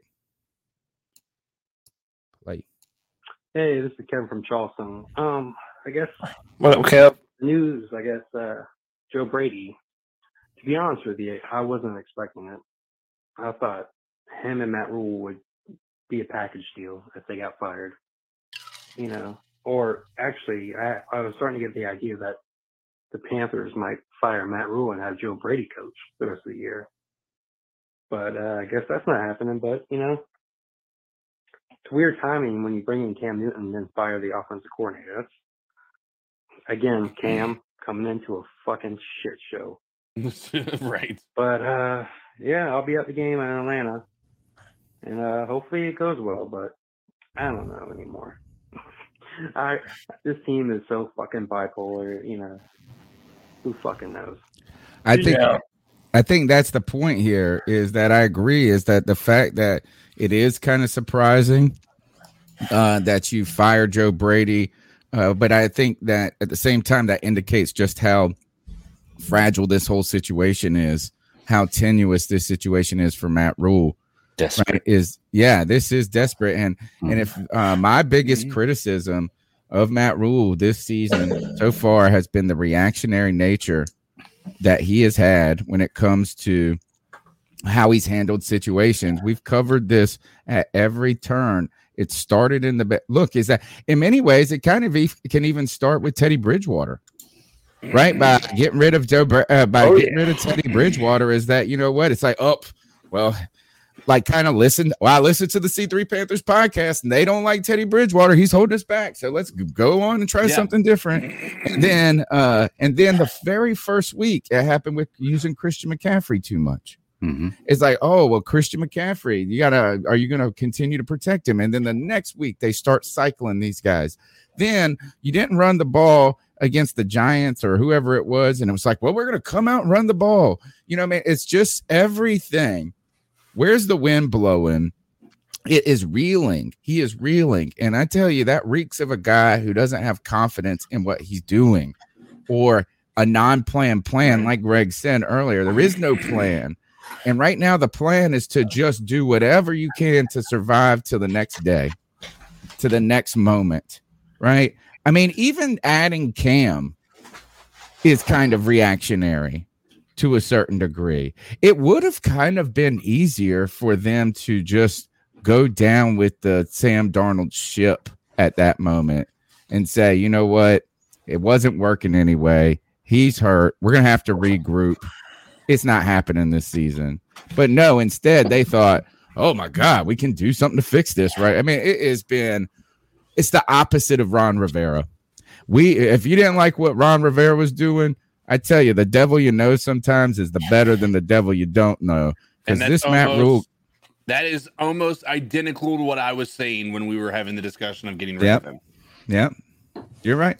All right, let's keep going through with the calls. What's going on, C3 Nation? It's your boy Jay Anderson hitting y'all up. What up, Jay? The Joe Brady firing, to me, that's a scapegoat for Matt Rule. Yep. Me personally, I've been saying it from the beginning. I never liked both hired, both of them being hired in the NFL. Joe Brady was, if he would have got an offensive coordinator job at a college where he could be the full offensive coordinator, that's cool. But from jumping up from passing game coordinator to an OC in the NFL, it just didn't sit well with me. I agree. Still, Matt Rule. This is a scapegoat for Matt Rule. And for him to say that it was a bold decision, that makes me sick right there. Because that's like, oh, I'm the genius in here, and I'm going to come up to the NFL, and I'm going to be bold and stuff. That is stupid. You're supposed to be safe. This your first head coaching. This your first NFL. This your first Agreed. head coaching job, and you want to be bold? Too much new stuff. You gotta go, man. That is stupid. Ron Rivera, when he first came in, he got his boy from San Diego, who was a tight end Chudzinski, coach, and made him an OC. Mm-hmm. I mean, that was our cool. most dynamic offense ever. Chudzinski was tight ends coach, and he became an OC. That was cool. Cody would love him. But I mean, dude, really? That was stupid, man. I like Matt Rule gotta go. And some people think like, who fault is it that Matt Rule picked? Could it be Tepper? Could it be Tepper or Matt Rule's pick? Nah, that was Matt Rule's pick because Matt Rule took the Carolina job because he had full control. Matt Rule had full control over a lot of things. That's why he took the Carolina job. He wasn't going to take the Giants job because he wasn't going to have full control. David Gettleman was going to have control of that team. So that's why he took the Carolina job because they promised him full control. That's why David Tepper deserved a lot of the blame because he picked this dude to be a head coach. And now he's losing the locker room right now. Yep. I ain't care what nobody say. He's losing. He got to go after this year. He's got to go. I agree. I think he gonna be here for a third year. I'm hoping he doesn't. It's just stupid. He needs to go. You know, the statement of Matt Rule saying that he had to make a bold choice, all that was, again, is smoke and mirrors. That's him basically covering up, saying, listen, it wasn't my fault. I just went out there and tried to make something happen and it didn't work out. Like he didn't go with a guy who he honestly believed in. Like, it basically takes in my opinion, that's another way for him to take ownership off of his own shoulders for picking a guy who didn't work out. Like, it's irritating to me. Like that statement alone is something that I just like. It's such bullcrap. It's starting to become like a real problem. Like, I don't know if other teams have this issue with their coach as often as we do, but it just feels like it's one line after another you can't believe from this guy. I agree with that. As our guest Will McFadden said that he brought up a good point that we kind of latch on to narratives that we want to be true, right? Is that, and that not all the time are they just credible. I think that the Joe Brady genius thing is a narrative that people latched on that they really formed just because they saw what LSU did, and he wasn't even the offensive coordinator, and they kept, it's like red zone and passing and third down or whatever. But I think you want him to be some sort of crazy genius, and not that. And I didn't need him to be that. I needed him to be better than average. Turns out he wasn't. But the one thing that we latched on, here's another one that we latch on to, is that not we, but people like that Cam is about himself and not the organization. You know, like, those narratives, they just exist despite all this evidence. Other ones, Teddy Bridgewater's a good teammate, a great teammate. Maybe he is. I don't know him very well. And I've seen the people praying with him in Denver, and they talked about how tough of a recovery he had. But I've also seen him throw players under the bus and not take accountability. Right. So, I mean, it's like, I've seen him do things that I typically would not say happens from the greatest teammate. I saw in Denver, they were talking about him not, like when he went off to the sideline, is like he stood away from the team while he was messing with his calf or something like that. Just didn't look involved. Anyway, Matt Rule being a class act. Is this a narrative that is based on just what people told us? He came in and gave those real moving speeches in the beginning of how he's like a working class man who came up and like this, and it sounded all good on the surface. And I want to think that he's not a good dude, but like you guys said, that I want to believe that he is a good dude. I want to believe that all people are good people, but we've seen a lot of pointing the finger, moving the blame, denying, just like really, I don't even know what we've seen that says he is all these things. And that at least you could give Ron Rivera some credit for. Is Ron Rivera told you what he thought. He might not have told you what you wanted to hear, right? It might have been, you might, missed opportunities. You might have gotten sick of that. You might have gotten sick about the whole 3 or 4 games come down to 3 or 4 different plays. But you know what? So it turns out they're kind of it's kind of true.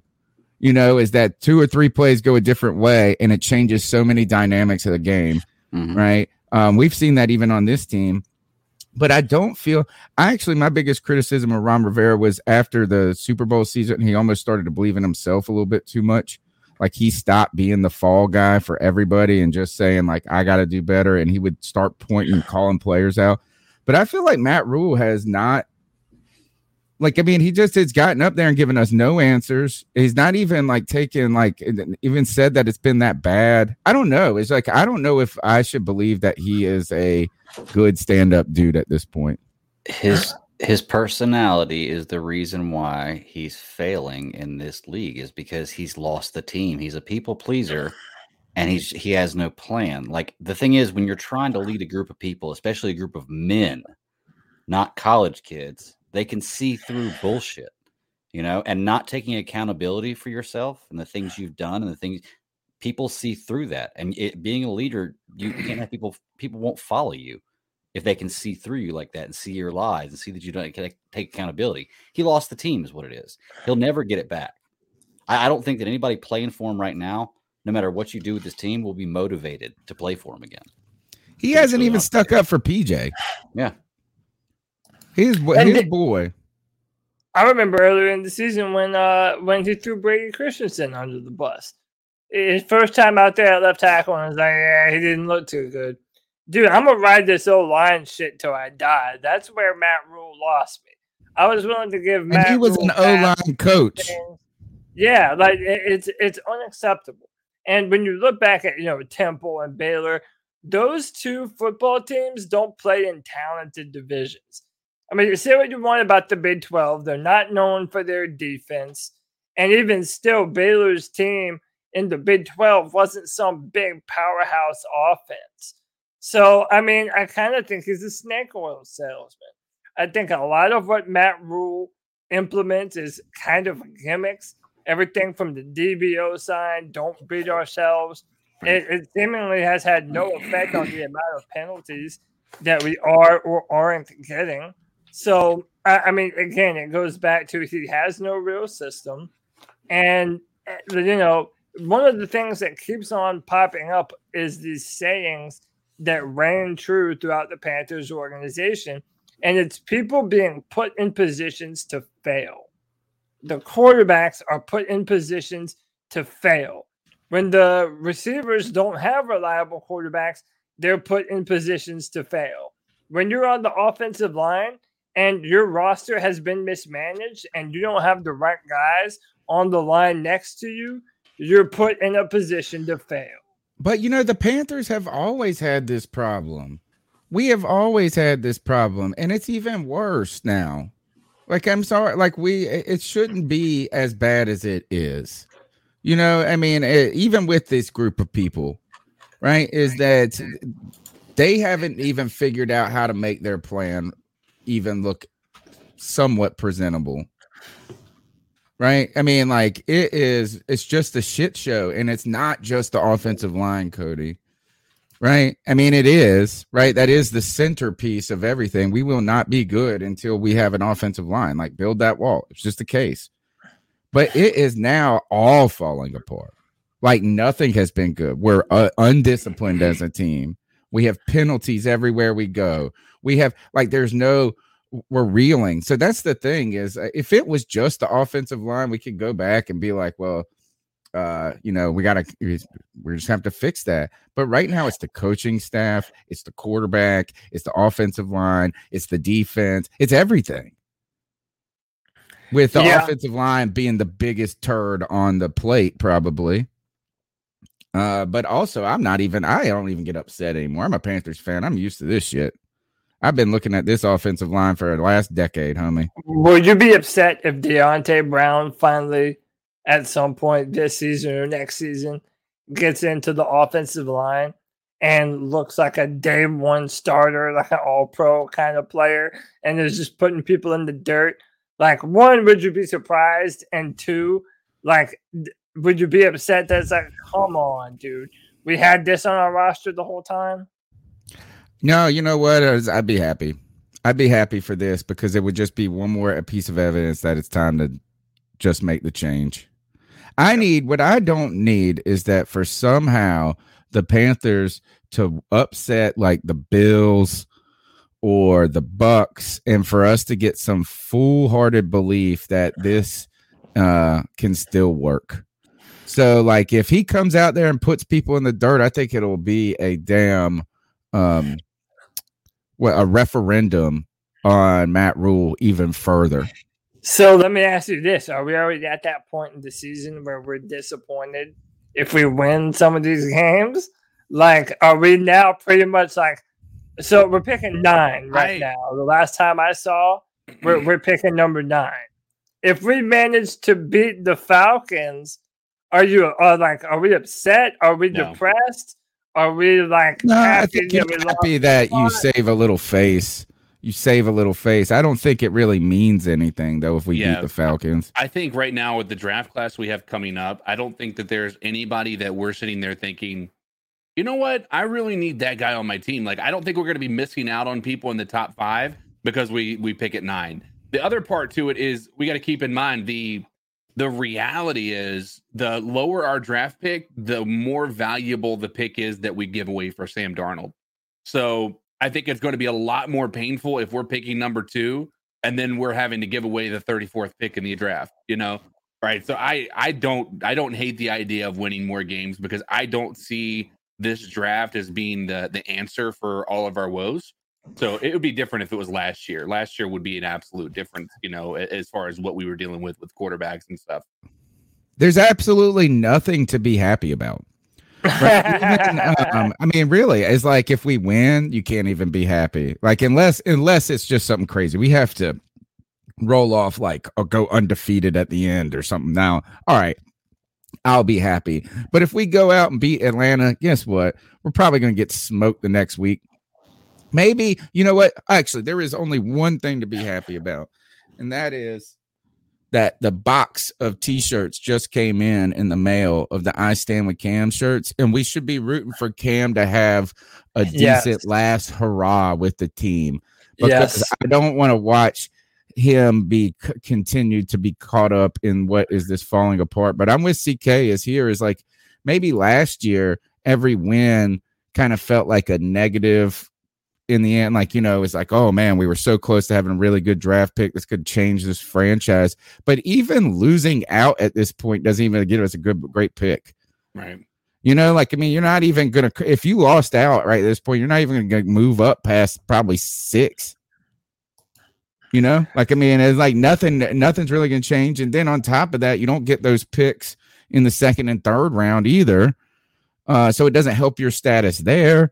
It's like the only thing we need to be rooting for probably is to see some young players on this team show us that they have a future, like the Keith Taylor guy or whatever his name is, the some of these offensive linemen. I'd love to see that. But other than that, and we need to be rooting for Cam not to just be a shell of himself as his final moments in Carolina. And to add on to that point, Tony, you all better hope that Cam Newton gives us a performance that makes the Panthers want to re-sign him again next year, even if it's for a year or 2. We're not talking about Cam as a long-term anything anymore. We're just talking about a stopgap. And who would you rather have as your stopgap quarterback in the meantime? Would you rather it be Cam Newton? Or would you rather us trout Sam Darnold back on the field and start another season with him and see if we can build around him? Because, dude, let me tell you, that seems like the 7th circle of hell. But I almost don't even know if I really want that, Cody. I only want that if it turns out to be something that is kind of a face saver for Cam's image. I am terrified that arguably my favorite player, and I always put Julius Peppers up in there because he's the guy that got me into football, like Cam got you into football, right? Yeah. Like, I mean, where I cemented my love for Carolina. But Cam really has been my favorite player. You know, like, I mean, he really has. I mean, He's the face. He's been the focal point of this podcast. I'm a Cam sexual. I got all those things. They call me Mama Cam. My greatest fear, and this was even when he left, was that my last memories of him were going to be like tarnished. All of his haters being correct. Right. I just don't want him to be tarnished. I just, I just want him to have one hurrah. And if he finishes his final game with 350 yards and 3 touchdowns for the Carolina Panthers, and then he's going to come out next year and we just look awful under Matt Rule and all of this, I would rather for it just to end on that positive note. Mm-hmm. You know, so I am I'm fearful, man. I'm fearful that his name will be tarnished because we do have it's like seeing an actor or somebody go out there or a comedian that's kind of like Cage. Yeah, but okay, but Tony, let me tell you why I disagree with you though. So yes, I 100% agree with you on Cam's image. Like we want him to go out a little better than he has in recent times with Carolina.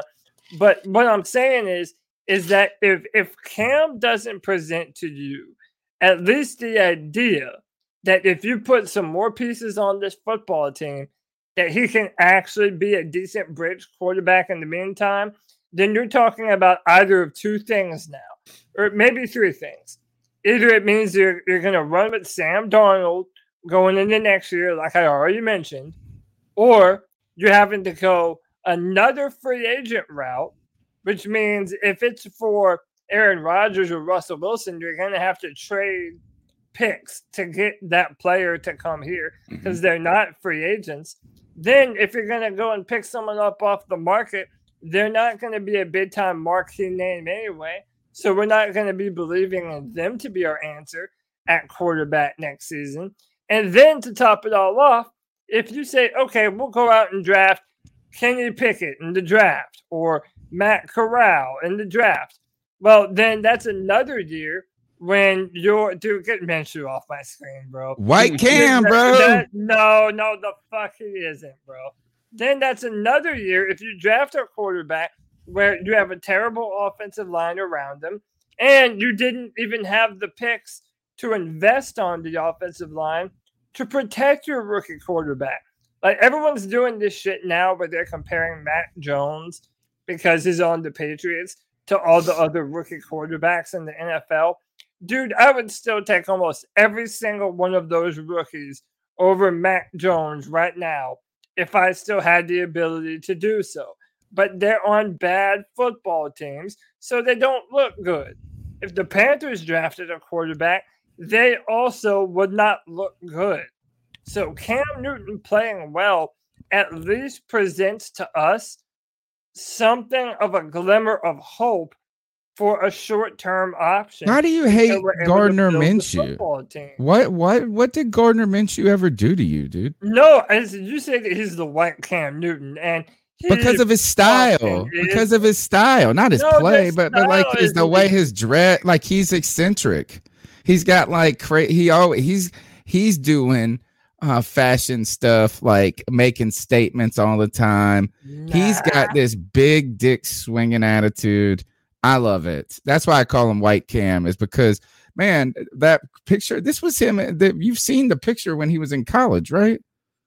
Yeah, but listen, it's okay to have a big swinging dick energy when you're dressing and looking nice, but I want you to be that on the field, man. And well, Gardner Minshew, look, he went out there. Look, he stepped in there. Look, did you see his stat line? Philadelphia Eagles game. Yeah, but you realize the Jaguars went 1-15 with him as the starting quarterback. You realize that they have only won one game with Trevor Lawrence, your favorite person in the whole world. So let's not act like they still won more games, and every game he makes a have they throw. Have the Jaguars won 2 games? Yeah, they beat the Buffalo Bills and they beat the Houston Texans. I think. No, they lost to the Texans, didn't they? Who they beat? They beat this is the Falcons. I know they beat. No, they lost to the Falcons. I mean, I know they've won 2. The Jaguars are 1. They're 2-10. All right, so let's not act like. Look, first of all, Gardner Minshew's an undrafted free agent. He's an undrafted free agent, homie. Right, like 20 for 25, 242 yards and 2 touchdowns against the Jets. Hey, that's better than Sam Darnold did. Trevor beat the Jets. Hating on damn Gardner Minshew, man. Gardner Minshew is nowhere. I hate that you put him in the same conversation as Cam, and he's nowhere near as good as Trevor Lawrence. How dare you? But I mean, you're misconstruing my words, dude. But at the same point, like you also just said that he went 1-15. Well, Trevor Lawrence is doing 2. I mean, if we're using that same thought process, then we should also consider Trevor Lawrence a bad quarterback too, then, right? I mean, you're telling me he's the greatest prospect that you've ever scouted, and then they're still shitty. That tells you how bad it was, right? And I'm not saying that Gardner Minshew is the answer or anything, but hey, if you got to go and get a cheap option next year, like I'd rather roll with Gardner Minshew than I would with Sam Darnold. I'll tell you what, he has more confidence. But why? Why Gardner Minshew over Cam? Because right now, I cannot endorse signing Cam after the game with the Miami. I have to see more. So, yeah, look, if Cam comes out there and shows us that he's still got something in the next 5 games, but I don't want us to go and do that and then it just be another, all we talk about is this again. If that is the right move, then it's the right move. But you can't say it's the right move off of just what we've seen so far. But no, that's why I'm saying it's so important that Cam plays.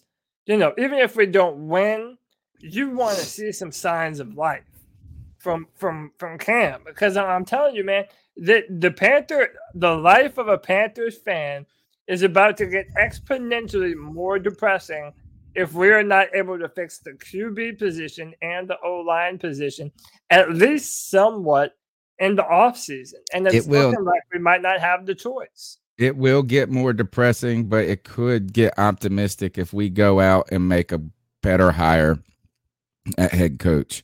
I tell you this is that it won't be instant, but having somebody that I have a little bit of faith in will be the only right now. That's about the only thing that's going to be able to make us feel better, because the roster turnover, guy's not going to be able to come here and piece it together with this offensive line and this. Now, maybe they go out and buy some offensive linemen in the offseason. Maybe that's what you do, and maybe you can get back a little bit quicker to, maybe not back, but 5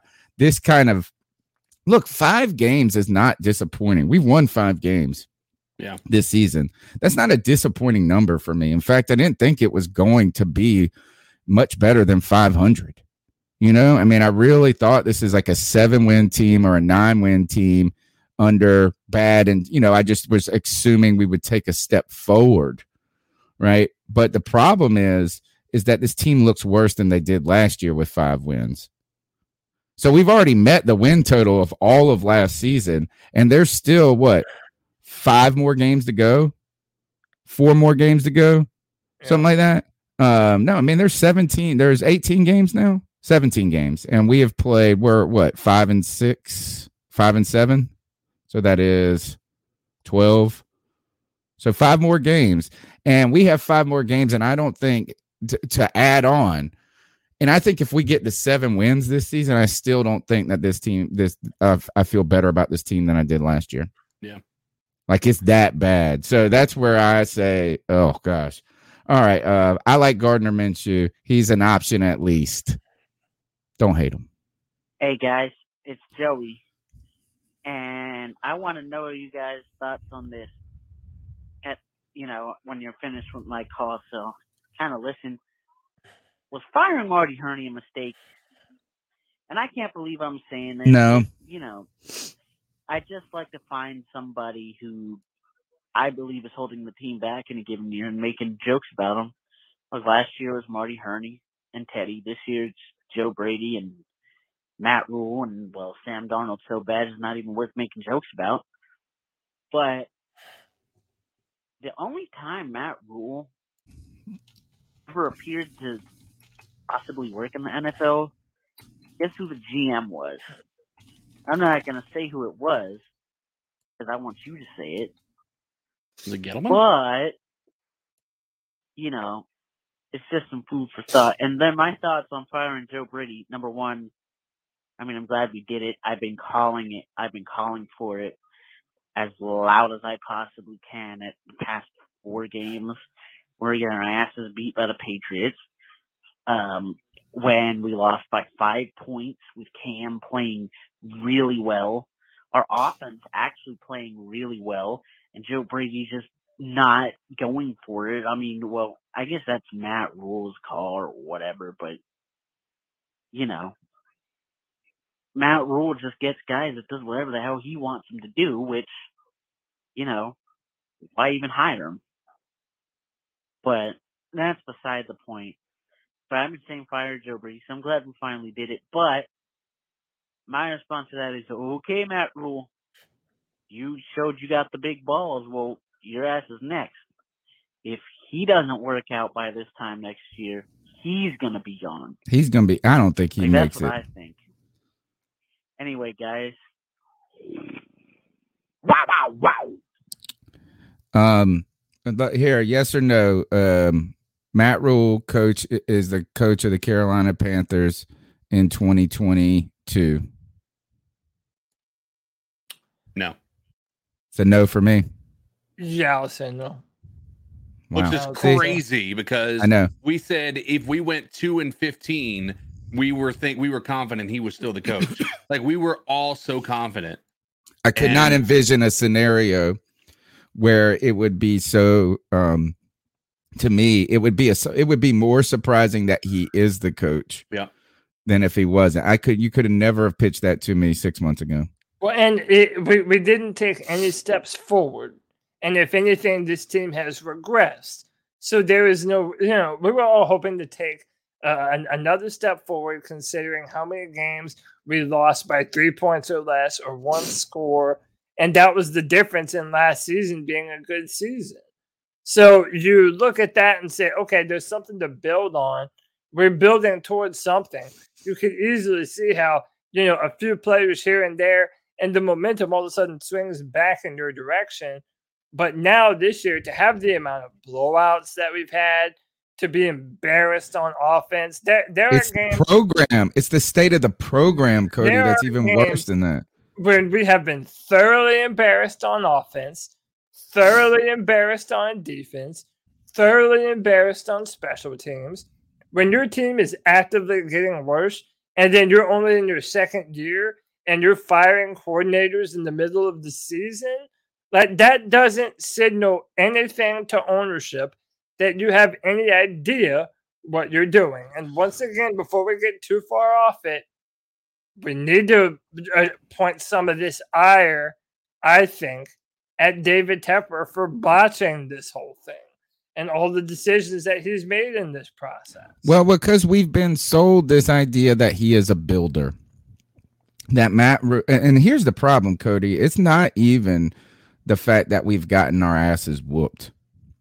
Again, I don't even think the win total is the problem here. I don't think that's I think the problem is that when you call him a snake oil salesman earlier, it's hard to refute that, because the central tenet that we were sold is that this guy is process oriented, a builder, and he's going to build this house in the right way. It might take you a little bit longer for the construction to happen than you wanted it to happen, but it's going to be a quality craftsmanship type construction. And when we look at that, his main asset is this program building. And right now the program is in worse shape than when he got here. And it's in worse shape than it was after last year. It's not even that we're getting thumped. It's like now the question about the future is like with the draft picks, with Sam Darnold, all of that's still up in the air. The question marks about the offensive line still up in the air. Joe Brady, all of these guys, right? Is that like if he was building it the right way, he wouldn't have to fire Joe Brady. They would have worked things next year out, and they would have worked out some of these kinks. They would have said Sam Darnold wasn't the answer. Man, we got kind of shat. We underestimated the importance of the line. We thought we were going to get by. But right now they're questioning that. They're questioning the craftsmanship of Matt Rule. So I don't want to hear this crap about he built these college programs. It's not the same. It's not the same. And those skills might help you. But right now, the things that we were sold as his strongest attributes have not turned out to be strengths. Yeah. Also, can I change my answer real quick? You asked if we thought Matt Rule was going to be the head coach to start the season next year. I want to change my answer. Yes, he will be. Because if we go on what David Tepper has done in his past, he's always a day late, dollar short, dude. So, yeah, we are going to fire Matt Rule, but it's going to be far too late, and it's going to be like 4 or 5 games in the next season. David Tepper has been too quick to David Tepper has been too quick to pull the trigger far too often. Outside of Marty Herney, tell me when he's been too quick to fire somebody or been too late to fire somebody. Ron Rivera. Ron Rivera was a season and a half into his ownership. 1.5 seasons removed from a playoff appearance. No. It was still way too late. He should have done that at the end of that 2018 season. That was his first season as an owner, and that was one season after Cam Newton was hurt that entire year. And on top of that, that was in the midst of an entire not a rebuild, but we were in the midst of complete just overhaul with a lot of different for instance, we literally switched ownership. We were doing a lot of different movement. It wasn't 1 year isn't enough to fire a coach after you've taken ownership. He literally waited till about halfway through his second year and he finally pulled the trigger. Some people would say he was a little too hasty on that when you look at what he's done with the Washington football team. Oh, I disagree completely. When you look at 2018 and how that season was mismanaged from us starting so hot and then the decision to keep Cam in after he was clearly hurt, clearly deteriorating, clearly getting worse. I mean, look, man, there was no reason for Ron Rivera to be there. Ron Rivera or Marty Herney to be there for the start of the next season. I'll give you Marty Herney. 100%. Yeah, but to me, it's the same thing. And then when you look at our coach and our GM, he should have hired the GM before he hired the new head coach. He does everything ass backward. And to me, he waits too long to do things. So I could very easily foresee David Tepper giving him the benefit of the doubt for 1 more year. And then if it goes bad at the start of next season, yeah, he'll be another Ron Rivera, and he'll be fired in the middle of the season. All right, next call. Hey, guys, it's Joey again, and I wanted to say that, yes, I agree with you. I mean, these games that are ending so, early, now you think about being at a game, right? And being on TV, it being one thing, because, you're focused on actually what's happening at the game or whatever. So you're at the game, even at the games, sitting in the stands. The past 2 out of the past 3 games that I've been to, okay, were games that by the end of the first half, really, you start to not think about the game. I mean, the Patriots game, I mean, that was torture because, I was sitting there, why are we losing to the Patriots, the fucking cheaters? Anyway, then the Dolphins game, oh my God. The Dolphins game, I was just chatting with these girls that they were Panthers fans, but they lived in Miami, and they were really Bills fans, so they came to just cheer on the Panthers because they wanted to go to a game. And what a shit game that was. And we were just talking about, nothing and everything all at the same time. I would, when Matt Rule called his first stupid-ass timeout, which was probably, 5 minutes to go in the half, because Matt Rule's an idiot like that. It's bad, dude. It is so bad the way we're losing. The constant blowout. Oh my God, I can't stand it. And I can't even see the shit. Anyway, guys. Wow. All right, let's keep pounding through these calls. Yo, what's good, C3? It's JD54. What up, man? I was calling in to voice my 2 cents. I don't disagree with anything that you guys have been saying as far as how the team looks or how Rule is operating, but I'm hoping that, because I personally don't have any feelings one way or the other, because if the team plays well over the next 5 games, then more than likely Rule will be back. And if we should win 3, 4, 5 games, then that's in the very sense that if we lose the next 5 games and we look bad, that's an indictment on the coach. If we win the next 5 games, that is credit to the coach. And him firing Brady, I said it before, if Rule wanted to keep his job, somebody was going to have to go. Somebody's going to have to follow. And we knew it wasn't going to be Phil Snow. It wasn't going to be Snow. For that, if you're looking at it from a performance matter, Snow has been the better of the two, the OC and DC. Yep. Snow has been better. My hope is that Nixon can come in and do the things that Brady wasn't doing, like adjusting to better help the offense and put points on the board. Is like Brady deserves the situation he's in. Like I'm putting that on him. And then I also wanted to ask you guys ask for your guys' opinion on if Christensen starts at left tackle and Deontay Brown is able to get out there on the field.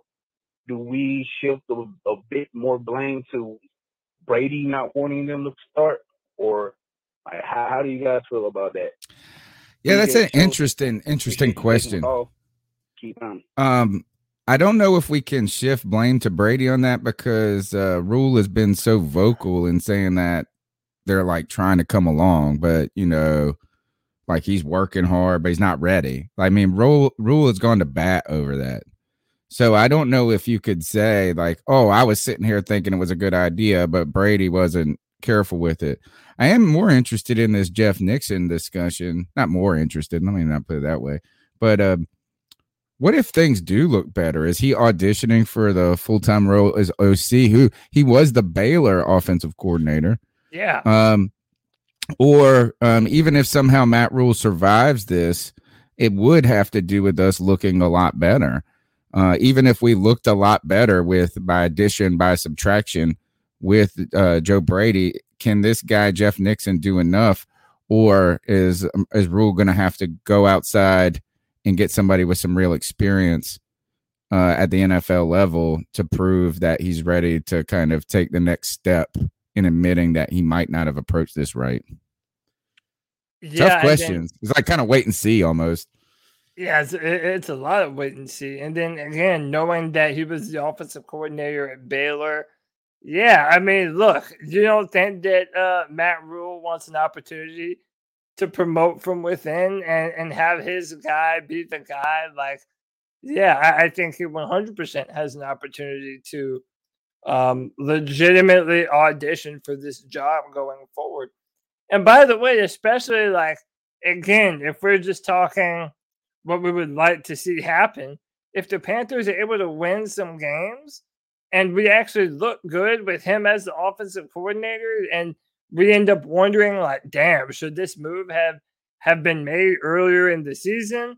Then yeah, I think it's an opportunity for him to, potentially for Matt Rule to have his guy at OC and his guy at DC, and we're the full-fledged Matt Rule show like he's always envisioned. It's just that inspires no confidence in any of us right now. I don't have any confidence in Rule, Matt Fool, at this moment. I don't believe that I should be. That's me being a negative Nelly. I don't believe that that's just me saying, look, I ain't got any reason to have any. But what has been really surprising to me about this is that they asked about like Jeff Nixon's relationship with Cam. And basically he said he wanted to keep Pat Meyer in the quarterback's room, right? Because he's probably got the most experience at the NFL level, to be honest. He's coached Matt Stafford and Deshaun Watson.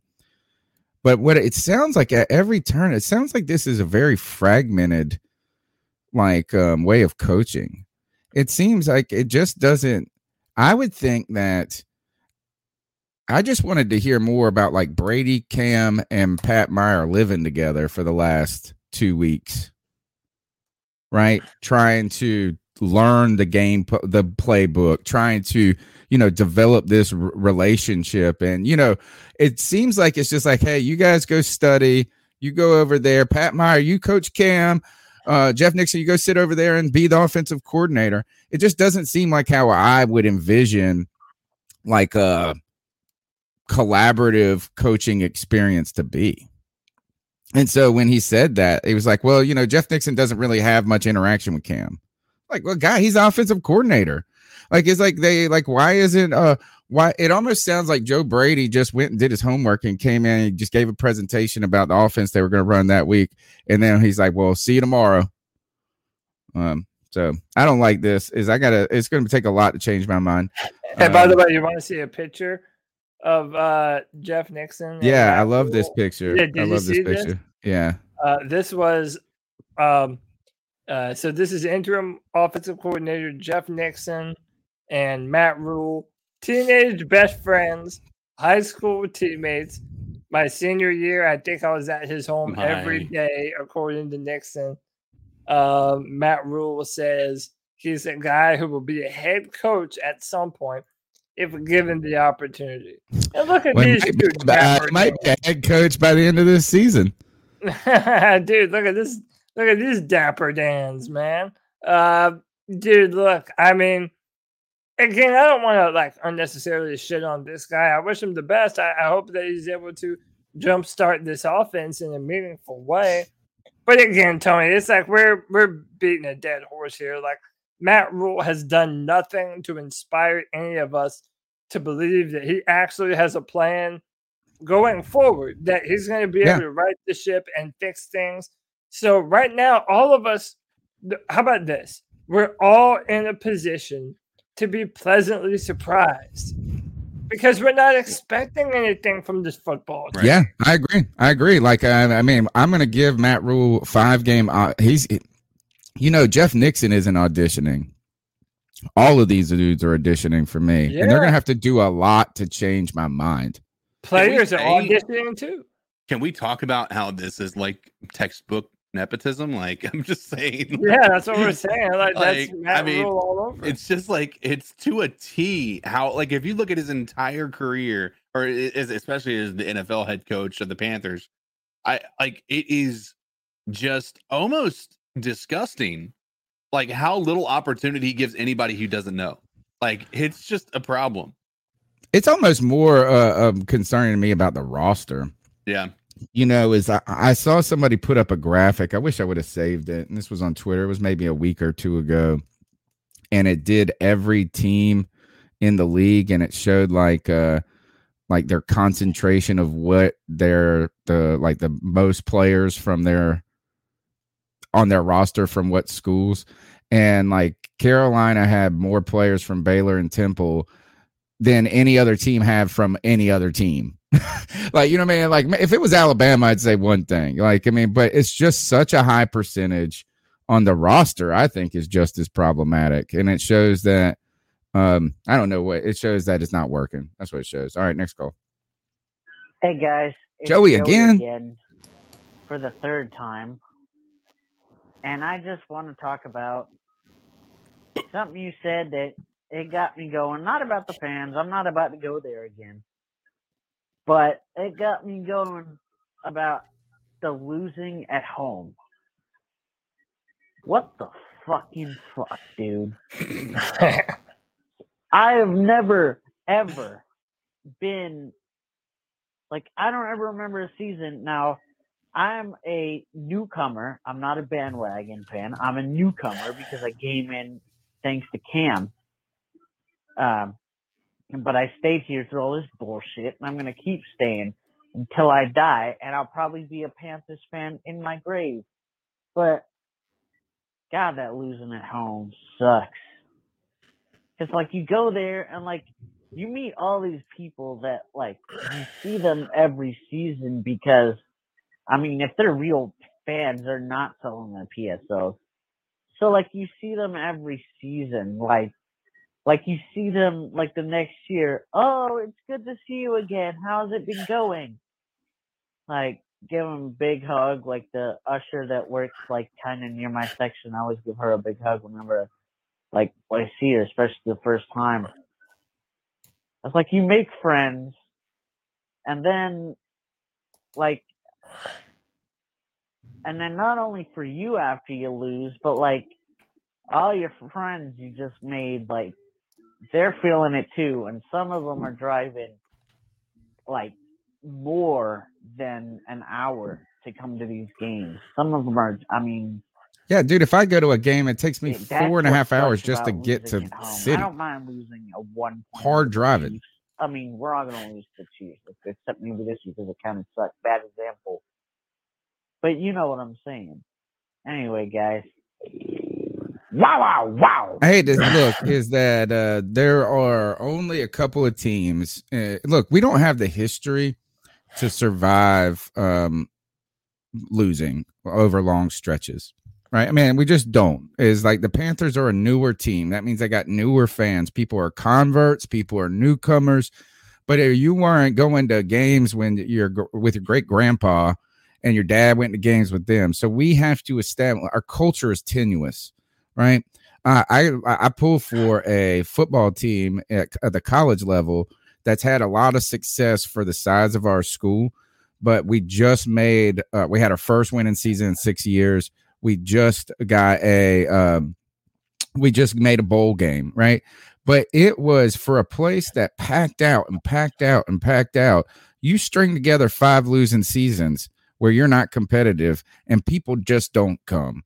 So really, I mean, like, is until the Panthers win more consistently, it's going to be difficult to create a fan experience that is impressive. We just don't have the Browns mentality. We're not the lovable losers, right? The Browns are used to, they almost embrace losing, right? Like, look at the Lions. I mean, good God, imagine being a Lions podcast.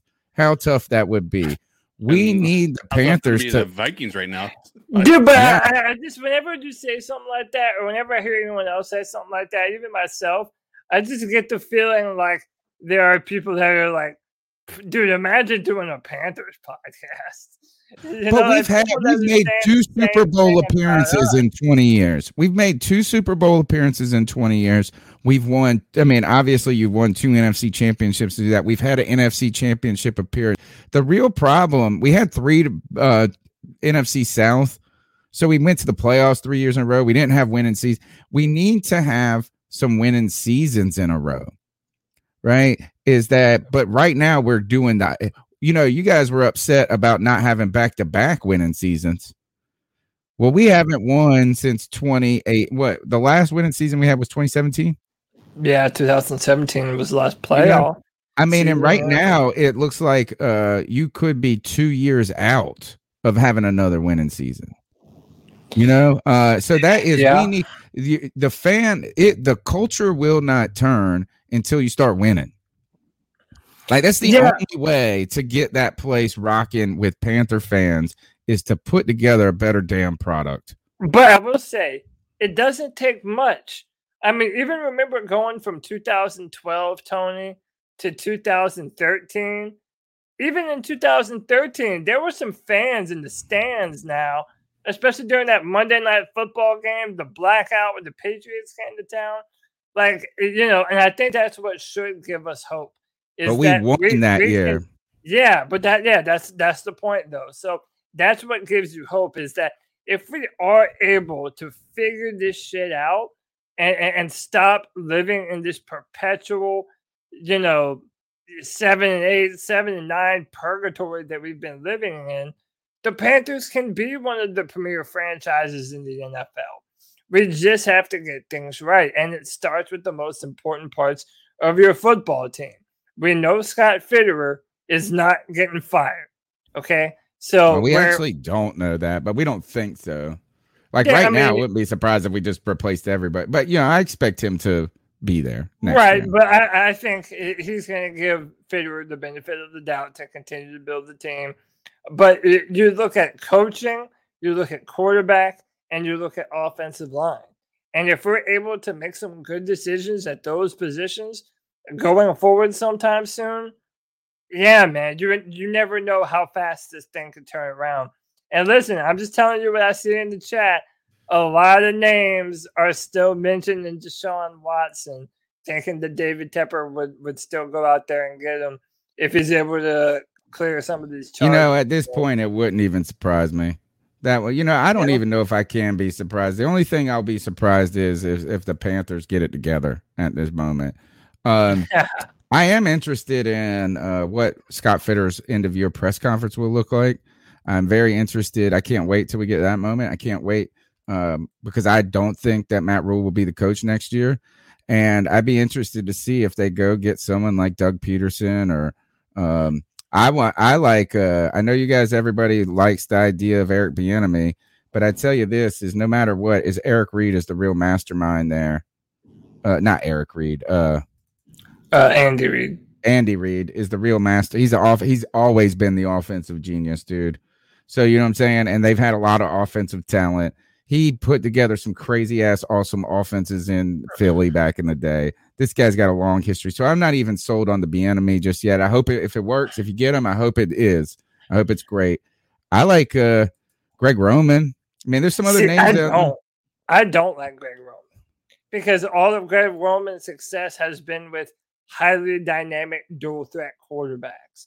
And I think you would essentially be dependent upon getting one of those for a Greg Roman. Well, you wanted a bridge quarterback with Cam Newton. That might be the guy. Yeah, but are we going to it's like, if you could turn back the clock to 2011, sure. But we're not going to be able Cam to can still run, dude. He can still run. He's fine. Yeah, but that's the hard part.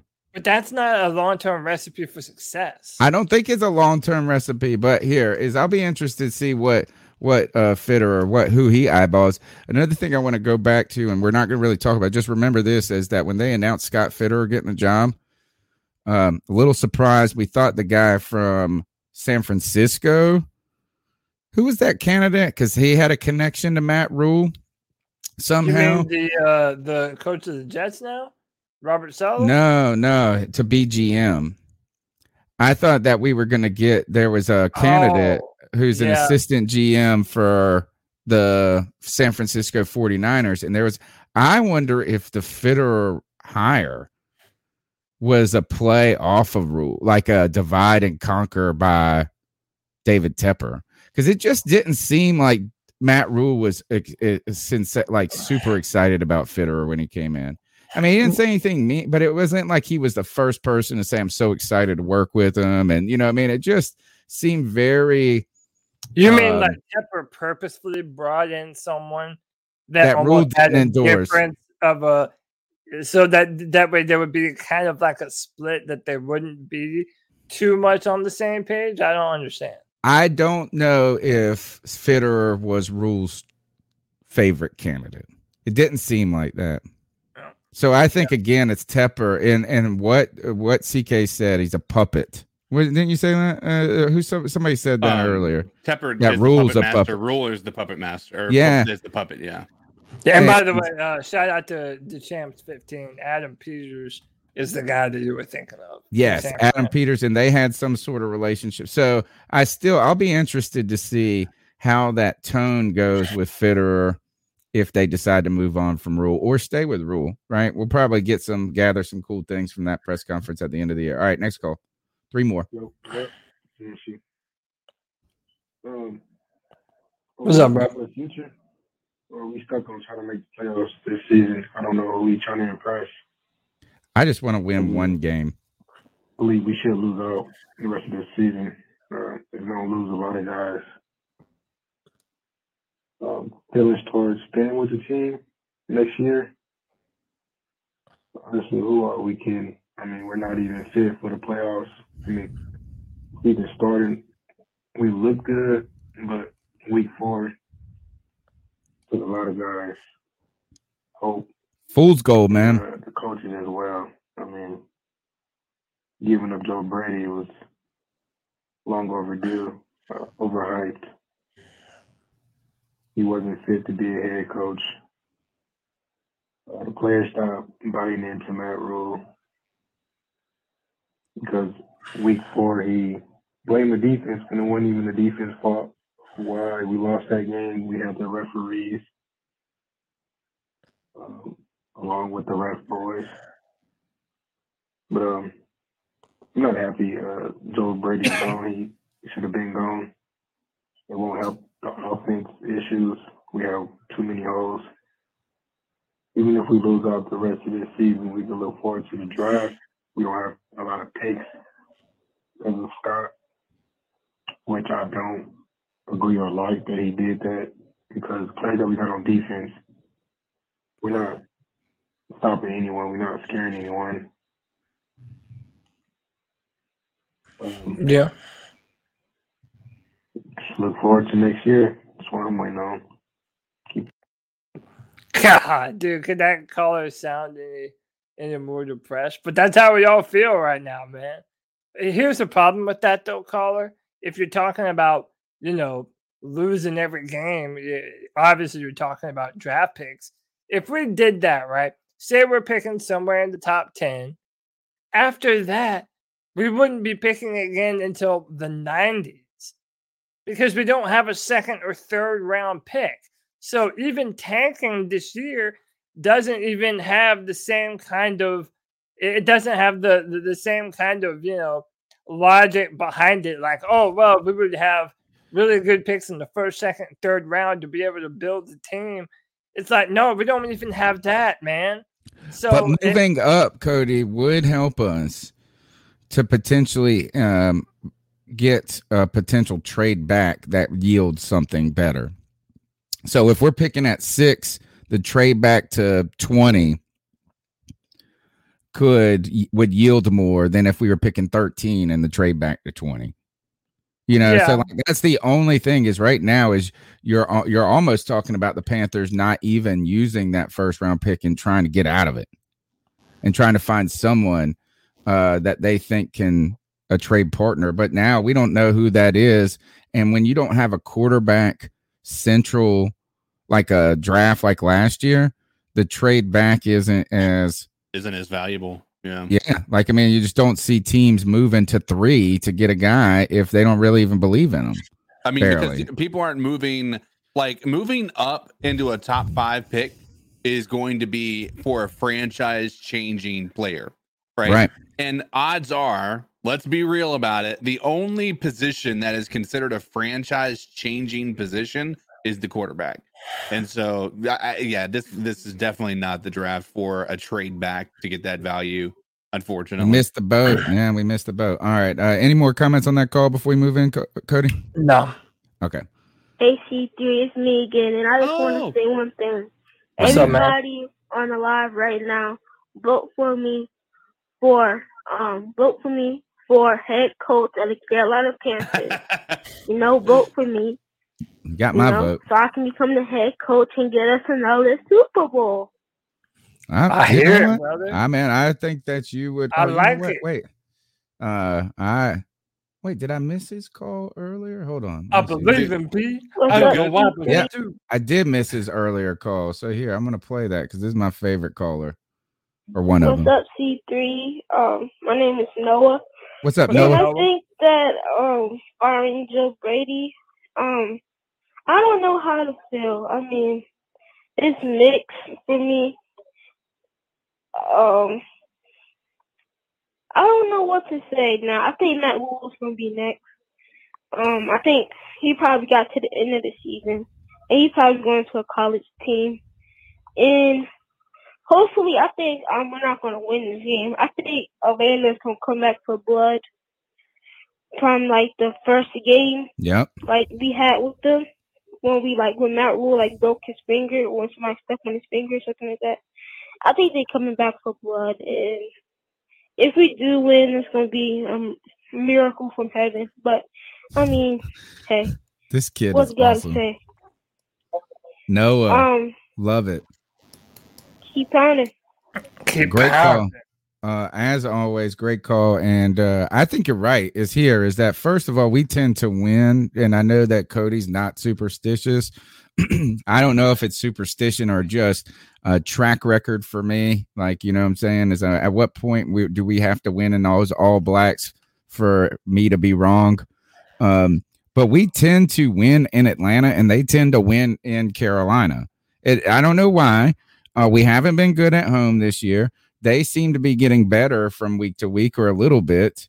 They're not floundering as much. We've gotten worse since then, right? We've gotten like crazy.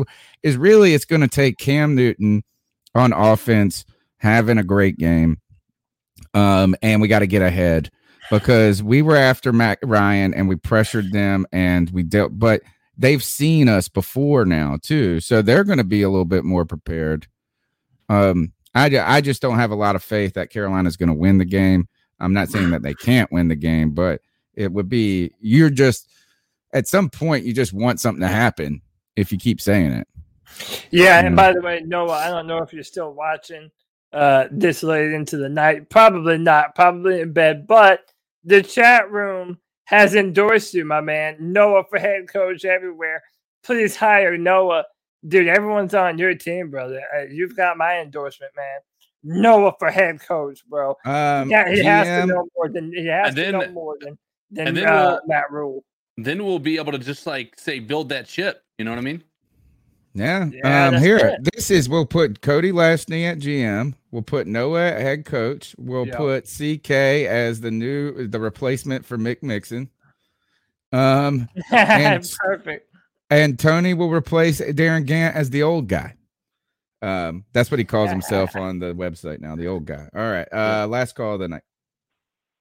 Hey, guys. The name is Daniel. Been listening to you guys for a while now. Thanks for the support, man. Just had a call for my first time. What's up, Daniel? About this mess going on with the organization right now. I don't know about you guys, but I just feel like, Matt Rule, he is, maybe a program builder, but it's a whole different ball game when you're doing a college build up and an NFL, and I just feel like he didn't realize what he was getting himself into, and it just ended up being too much for him. The stage may be a little too big, and honestly, as far as our OC goes, it was time for him to go. It's just it was too simple for defenses to figure us out, and it was just a hectic mess. And it was just time for him to go. Do I believe that it was a scapegoat kind of thing? Yeah, probably. But it's just one of those things in the NFL. You don't produce, you lose your job. And I just feel like if this continues, Matt Rule is next. It's just the way that I feel. I think you're right. Probably I think a lot you're of right. people feel like I do right now. But 5 games left, guys. The only thing we got left to do is wait and see what happens. Y'all have a good one. Keep up. Good job, guys. Great call. Appreciate you, man. I don't think. I think that what we've learned about college coaches coming to the NFL is that it might not be the football part that's the challenge for them. You know what I mean? I believe that Nick Saban knows a lot about defense, right? I think that he is I don't think that these guys don't know enough about the game of football. I think it's the other skills in managing the season, managing the travel, maybe not the travel, but you could just pick this list of the practice squad, free agency, roster management, putting together a coaching staff. That some of those at the collegiate level is first about how good of a recruiter are you, right? Can you get in people's living rooms and get talent that's better than you should be getting, right? And so maybe Matt Rule's just a good recruiter, or maybe that's part of it. Maybe his team works good in that environment, but also you got these bigger rosters at the collegiate level. You've got all those scout, it's just kind of a different process. Like when guys go down, you've got more quarterbacks in the background, maybe. I just don't know if those skill sets always present themselves in the same light at the pro game, and vice versa. Maybe, you know what I'm saying, is I don't know if you could just send a pro coach into the college ranks and him be super successful and not have a lot of experience with scouting and dealing with young kids and dealing with academics and these different types of things. And again, that's why I continue to come back to the inexperience with this staff at the NFL level. It's not one person that was the problem. It's not just Matt Rule's inexperience, but you got a new GM, you got a new head coach, right, that has limited experience. You got an offensive coordinator that has never done it before for a long time. You've got and these guys, they're not even able to help kind of cushion some of that for you in the learning curve. I think the learning curve has been a lot. And I think that last year was a little bit of beginner's luck, it turns out. And I think that Matt Rule, the learning curve has been steep. So that's tough. It's tough. And, all right. Do the Panthers win this week? I say no. I'm going no. I'm not. I'm picking against the Panthers, and I'm not picking them until I have a better reason to pick them. CK, what you saying? I don't think so. I just don't see a scenario in which it makes sense, for me to think that they do. I have no reason to believe that the Panthers will win. So therefore, I'm going to pick them to win. Okay. I think they're going to win. And by the way, dude, listen, my mindset from now until the end of time is fuck the Falcons, dude. That's a team I hate more than anybody. Dude, and especially knowing that there's nothing to tank for. Like, listen, if there was a quarterback at the end of the road that I was in love with, or more than one that I knew, hey, okay, maybe our answer is in the draft, dude, I would want us to lose these games like I did last year, right? But now, again, knowing that we don't even have the picks to be able to go and get the guys that we need to rebuild the football team or whatever, dude, you might as well beat the fucking Falcons at home, man. Yeah. Oh, we want it to happen. We want it to happen. Really, losing doesn't help us this year. It doesn't help us. There's no 2 picks in the top 10. There's no another team losing that helps you win. I mean, right now, like the person said in the chat, is the Jets are loving that trade for Darnold. The Eagles are going to have 2 picks in the top 10. The Jets are going to have 2 picks in the top 10. We're going to have 1 pick. And then we won't even, at least we don't have to do those shows on day 2. No follow-up show, for the draft night. So, it also means less I have to write for draft night also. True that. I do want to put the number back up for you guys to call in for the post-game show, 252-228-5098.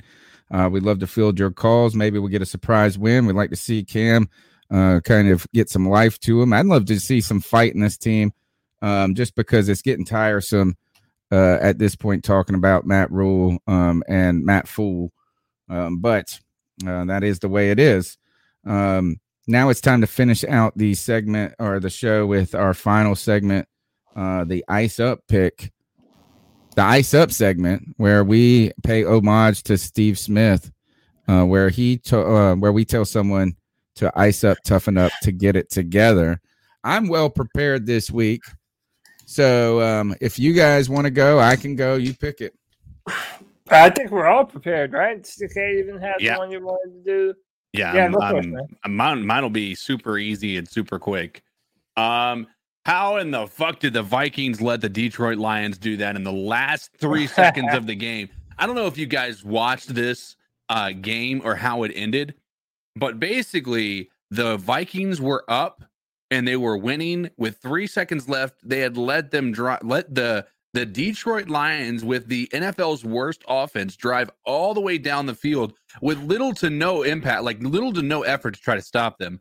And then when it came down to the last play of the game, the defense that Mike Zimmer decided to throw out there had all of his defensive backs at the back of the end zone, like in the very back of the end zone, saying like, fuck it, we don't need to guard the first 9 yards of this entire field. Like and basically Jared Goff threw a dime. Don't want to take anything away from him. He did a fantastic job that night, but it was absolute dog shit. And that was absolutely hysterical to watch the Minnesota Vikings somehow shit the bed and find a way to lose to the winless Detroit Lions, who have now finally won another game so that they cannot be the only team to have lost all of their games in 2 different seasons. That would have been super embarrassing, more so than it already was. And ice up to the Vikings and shout out to Jared Goff and his thick girlfriend. Good Lord. Oh my God, bro. Oh, did you see her? Oh, I know. I know. I got a good tweet about it. I said Jared Goff's stock went up in my book. Yeah, it was jiggling. All right. I'm ready to go if you're ready. Oh, yeah, you want to go first? You want me to do it? I'll go. Look, I want to talk about this real quick. There's a lot of good things to choose from for me, right? This litany. I like this guy. Is 29-year-old Jason Jones is in great. Well, actually, I don't want to. He actually is going to have to ice up because he burst into flames after dousing himself with hand sanitizer and going into a police station and causing ruckus. He got tased, and when they tased him, it set the hand sanitizer that he doused his entire body on fire. So he erupted into flames when he got tased. Was this suicide by cop? Like, is that what this was trying to do? I don't know. He had a problem. He already got in trouble with them tonight. Like he's like I don't know, but like is that I don't think he was trying to commit suicide, but he had something where he was upset with them, and he had some encounter with them the day before, and then he goes in there causing problem again and gets tased and erupts into flames. So that's pretty. I mean, literally, he's going to have to ice up. I have not followed. I found this story from November 6th. So I wonder what his condition is. I won't follow up on it anymore, probably. The other one is this was a fun story I read. Is a broken toilet in a SpaceX capsule means that the astronauts had to return to Earth wearing diapers. That just is a funny read to me, like that. I would even say this abomination deserves an ice up. What the hell is this Panthers fan? This 25 season hat that someone put up on Twitter? It's red. It's like Falcon. It's the wrong colors. Yeah, that's kind of ice that stupid ass shit up. Whoever approved that design, I don't care if you're trying to match with your shoes or not. Yeah, and you got to pick a baseball team if you're trying to match with your shoes. There's just certain colors. Okay, so this is somebody customized. Yeah, at the store. Okay, I was worried that the Panthers were trying to at least like do something to change up their color scheme or something like that, and I was like, that. Somebody said that horrible.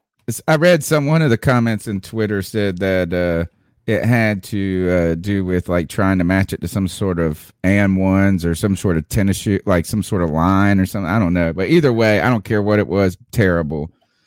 Did you make a Green Bay Packer hat blue, right, or red? Purple, yeah, or purple. Yeah, how dumb would that be? It's stupid. And if any fan did this on purpose, I don't believe that either. Yeah, so this guy put this up on Twitter making fun of it. So he found it and he made it fun of it. Okay. My pick goes to this guy named John Pavlovitz.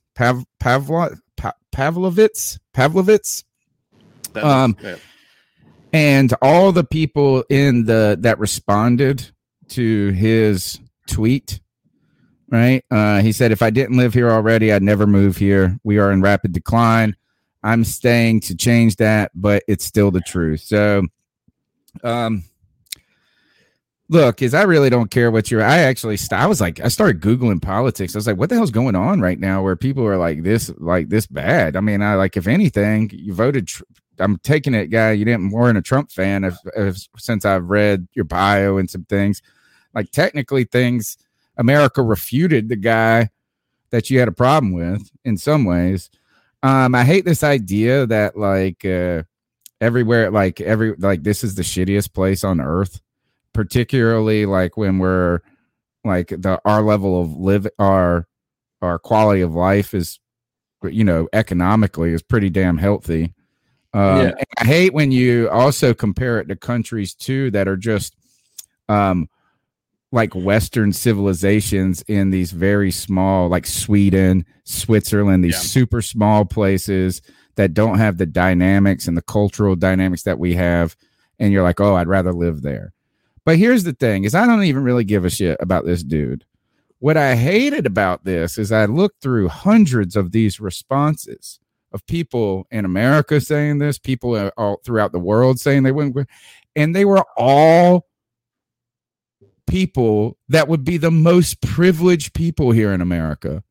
They were all white, middle, upper class people who probably have great, ultimately, the people that should be bitching about America weren't even involved in this tweet.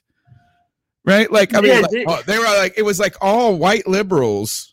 These are all people that are mad at the amount of homeless people they see on their way to Starbucks. Exactly. And it was just so like, gosh, all right, I can understand someone who is facing real inequities in our society being like, this place sucks. And if I had the means, I'd get the fuck out of here. Right? Yeah. But these are all people that get the fruits of this. Like, it's like, it was just the whiniest wine and cheese discussion in the fucking world. And so I say, if you don't like it, you're fucking part of the problem, homie. Right? If you don't like it, change it, motherfucker. And guess what? You ain't doing shit with this stupid tweet that just gives everybody wine and cheese. So get some. You know what? I need some wine. I need some cheese for all these wine and crackers. That's what I need. That's what this one guy, this is a rap line this guy used to work with at this restaurant. It was so corny, man. I love it still. It's like he used to be this white rapper back, and he used to keep this little book of rhymes in his back pocket. And he was like, yo, I need some cheese for all these wine and crackers. That's what he was talking about, the people in this thread. So to you guys, I say ice up. Hey, and this dude's been here the whole time, and he says I'm staying to change that. Buddy, maybe you should piece the fuck out. He's from Wake Forest, North Carolina, bro. He's from and you've been here the whole time. You clearly aren't helping things, so maybe you should get the fuck out. So listen, if my ice up pick is kind of simple, kind of to the point. I think if you're an LSU Tiger fan, like I know many of our viewers are, my brother is, so I'm gonna rub this into him as well. But I have to feel like LSU fans probably feel the same way that Panther fans do, and that they're a little bit hoodwinked. And I'll just put it to you like this: the new head coach for the LSU Tigers is Brian Kelly, and he was the coach of Notre Dame. But this man was born in Massachusetts. Okay? You tell me if this sounds like a man born in Massachusetts. Okay? Brian Kelly. Thank you. Thank you. Well, this is a great way to get started. And I haven't won all my games yet. What a dickhead statement. A tiger.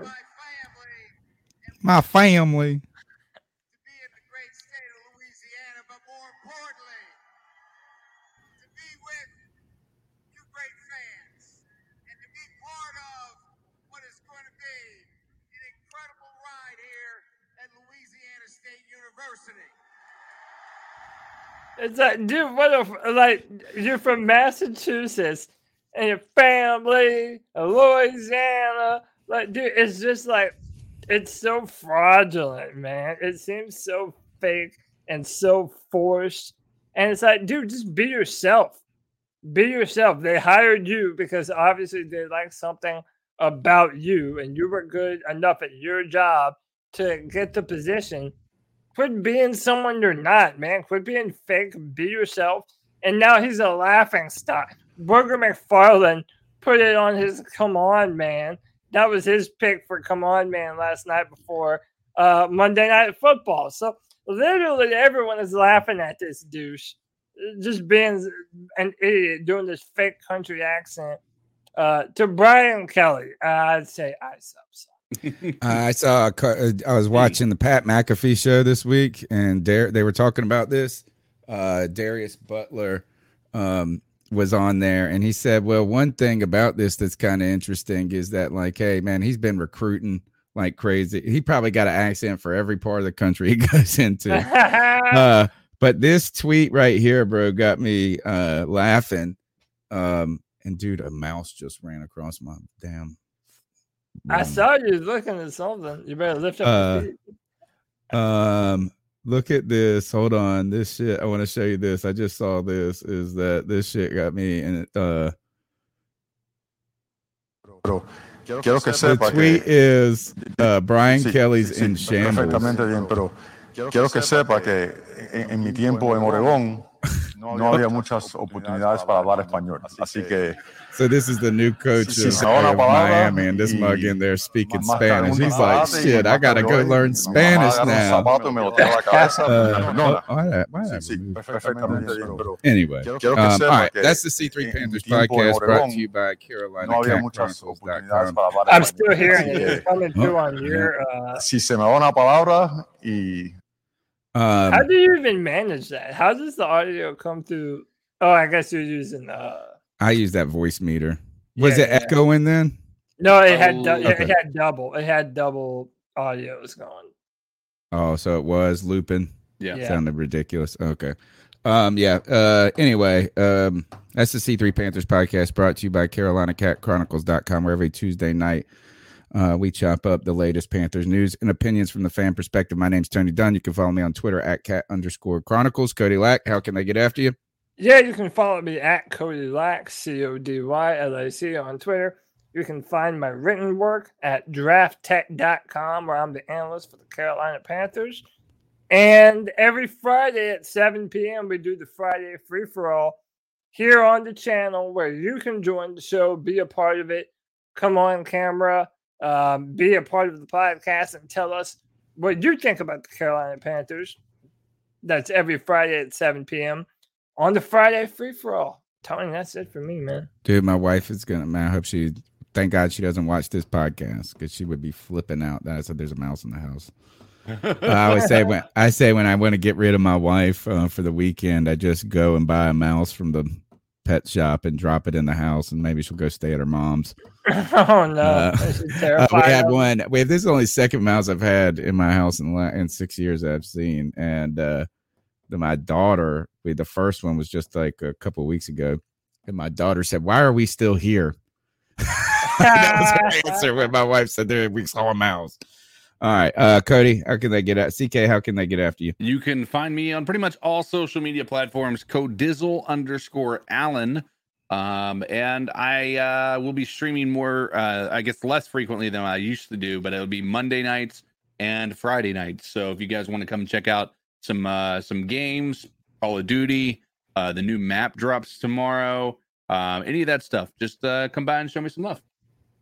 All right, man, that's it. Take us out of here, Cody. All right, Panther faithful.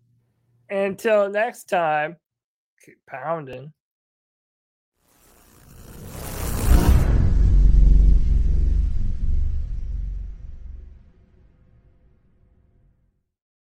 Support for this podcast and the following message come from Corient. Corient provides wealth management services centered around you. They focus on exceeding your expectations and simplifying your life. Corient has been helping high achievers just like you enjoy their lives more fully, preserve their wealth, and provide for the people, causes, and communities they care about. As one of the largest integrated fee-only registered investment advisors in the U.S., Corient has deeply experienced teams in 23 strategic locations. Corient has extensive knowledge spanning the full spectrum of planning, investing, lending, and money management disciplines. Leverage Corient's exclusive network of experts to craft custom solutions designed to help you reach your financial goals, no matter how complex they may be. Real wealth requires real solutions. For more information, connect with a wealth advisor today at Corient.com. That's Corient.com. Corient.com.